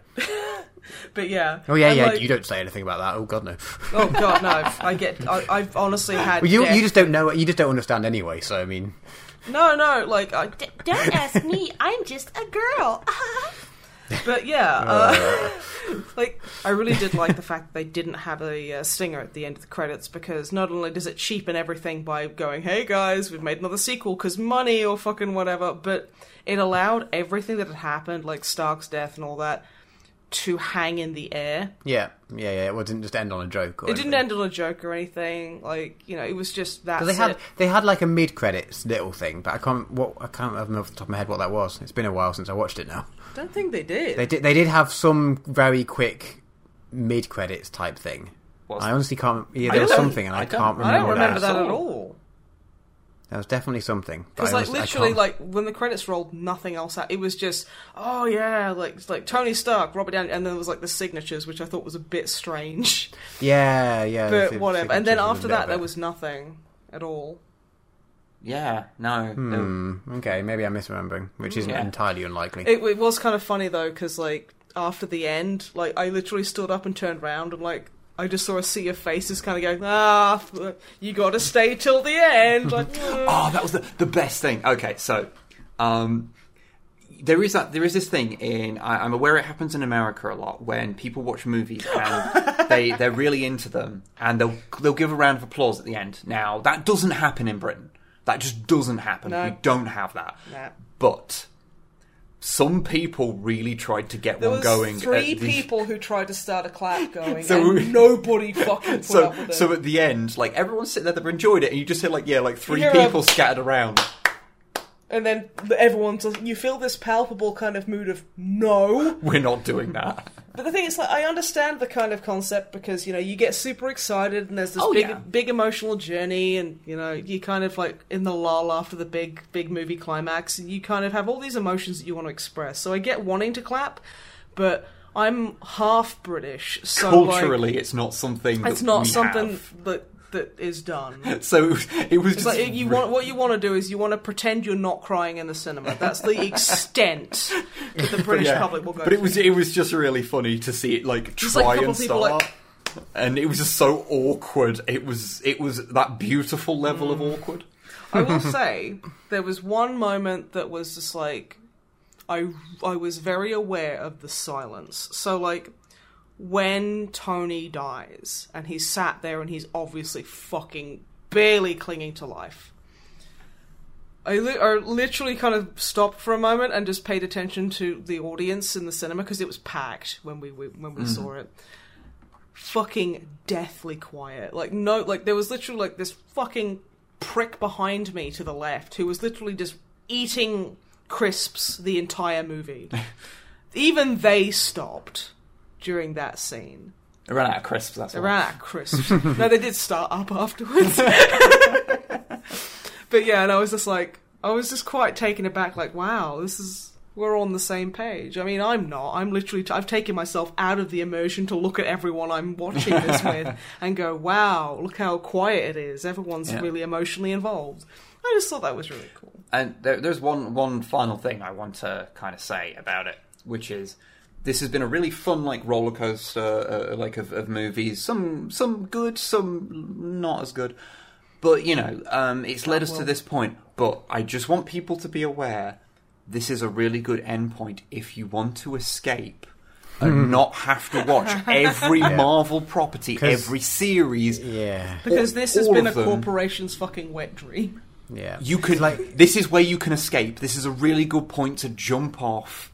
And go, enjoy what you've had. Enjoy what you've had, because this train is not stopping. No, it's making them money. Why would they? I mean, we know there's going to be some. Oh, there's going to be another Guardians of the Galaxy. We know there's going to be another Spider-Man. Yeah, they're going to run this into the ground because we are nothing more than like commodities to milk for cash. Well, which is really annoying. And like, it's cool occasionally when a corporation puts out something that is thoroughly enjoyable, like the Avengers movies. But at the same time, be cynically aware. Wouldn't it be amazing if they released like the next, obviously trying to just carry on this and just no one went to see it? That would be so funny. It'd be so satisfying. Because then we wouldn't have like Thor and the amazing shrinking Goblin Man, where he literally just keeps drinking Pepsi. Yes, as Guardians, we love Pepsi. Everything you're saying sounds great. Yeah, but it'd be like Disney doing it just for money. And there'd be a talking dog, and it'd be like, "Hey, Thor, it's me, you're talking." Okay, no, I want that, This is if actually. the Avengers was made in the 90s. But no, like, seriously, all kind of cynicism aside, like, Yeah. like, I don't think they're gonna have the momentum to be able to do another Infinity War. No, I think they'll people try and do something like it, but they Yeah. probably won't. I do think it that I think they're self-aware enough to do it, to not go as big as this again. So I think this would be a really good time to jump ship if you are getting fatigued with the amount of movies and TV series you feel like you have to keep up with. Yeah. Which You you don't. shouldn't have to do homework to consume media. Yeah, I mean, you don't, because I basically have seen the Avengers movies missing half the previous movies into them. Yes, same. And have never felt lost. And indeed, oftentimes I've watched them and then gone back and watched the movies afterwards because they've made me realise that movies I've been avoiding I probably should catch up on. Like, this movie made me realise that I actually don't find Paul Rudd annoying as Ant-Man, which is shocking because I find Paul Rudd annoying in everything else he's done. So, that's fun. That's a new thing I found out about myself. Yeah, self-discovery, very good. But yeah, no, overall, I thoroughly enjoyed it. I've enjoyed the whole 11-year span. Oh, yeah. And I'm honestly looking forward to not having to do that, because it's kind of exhausting.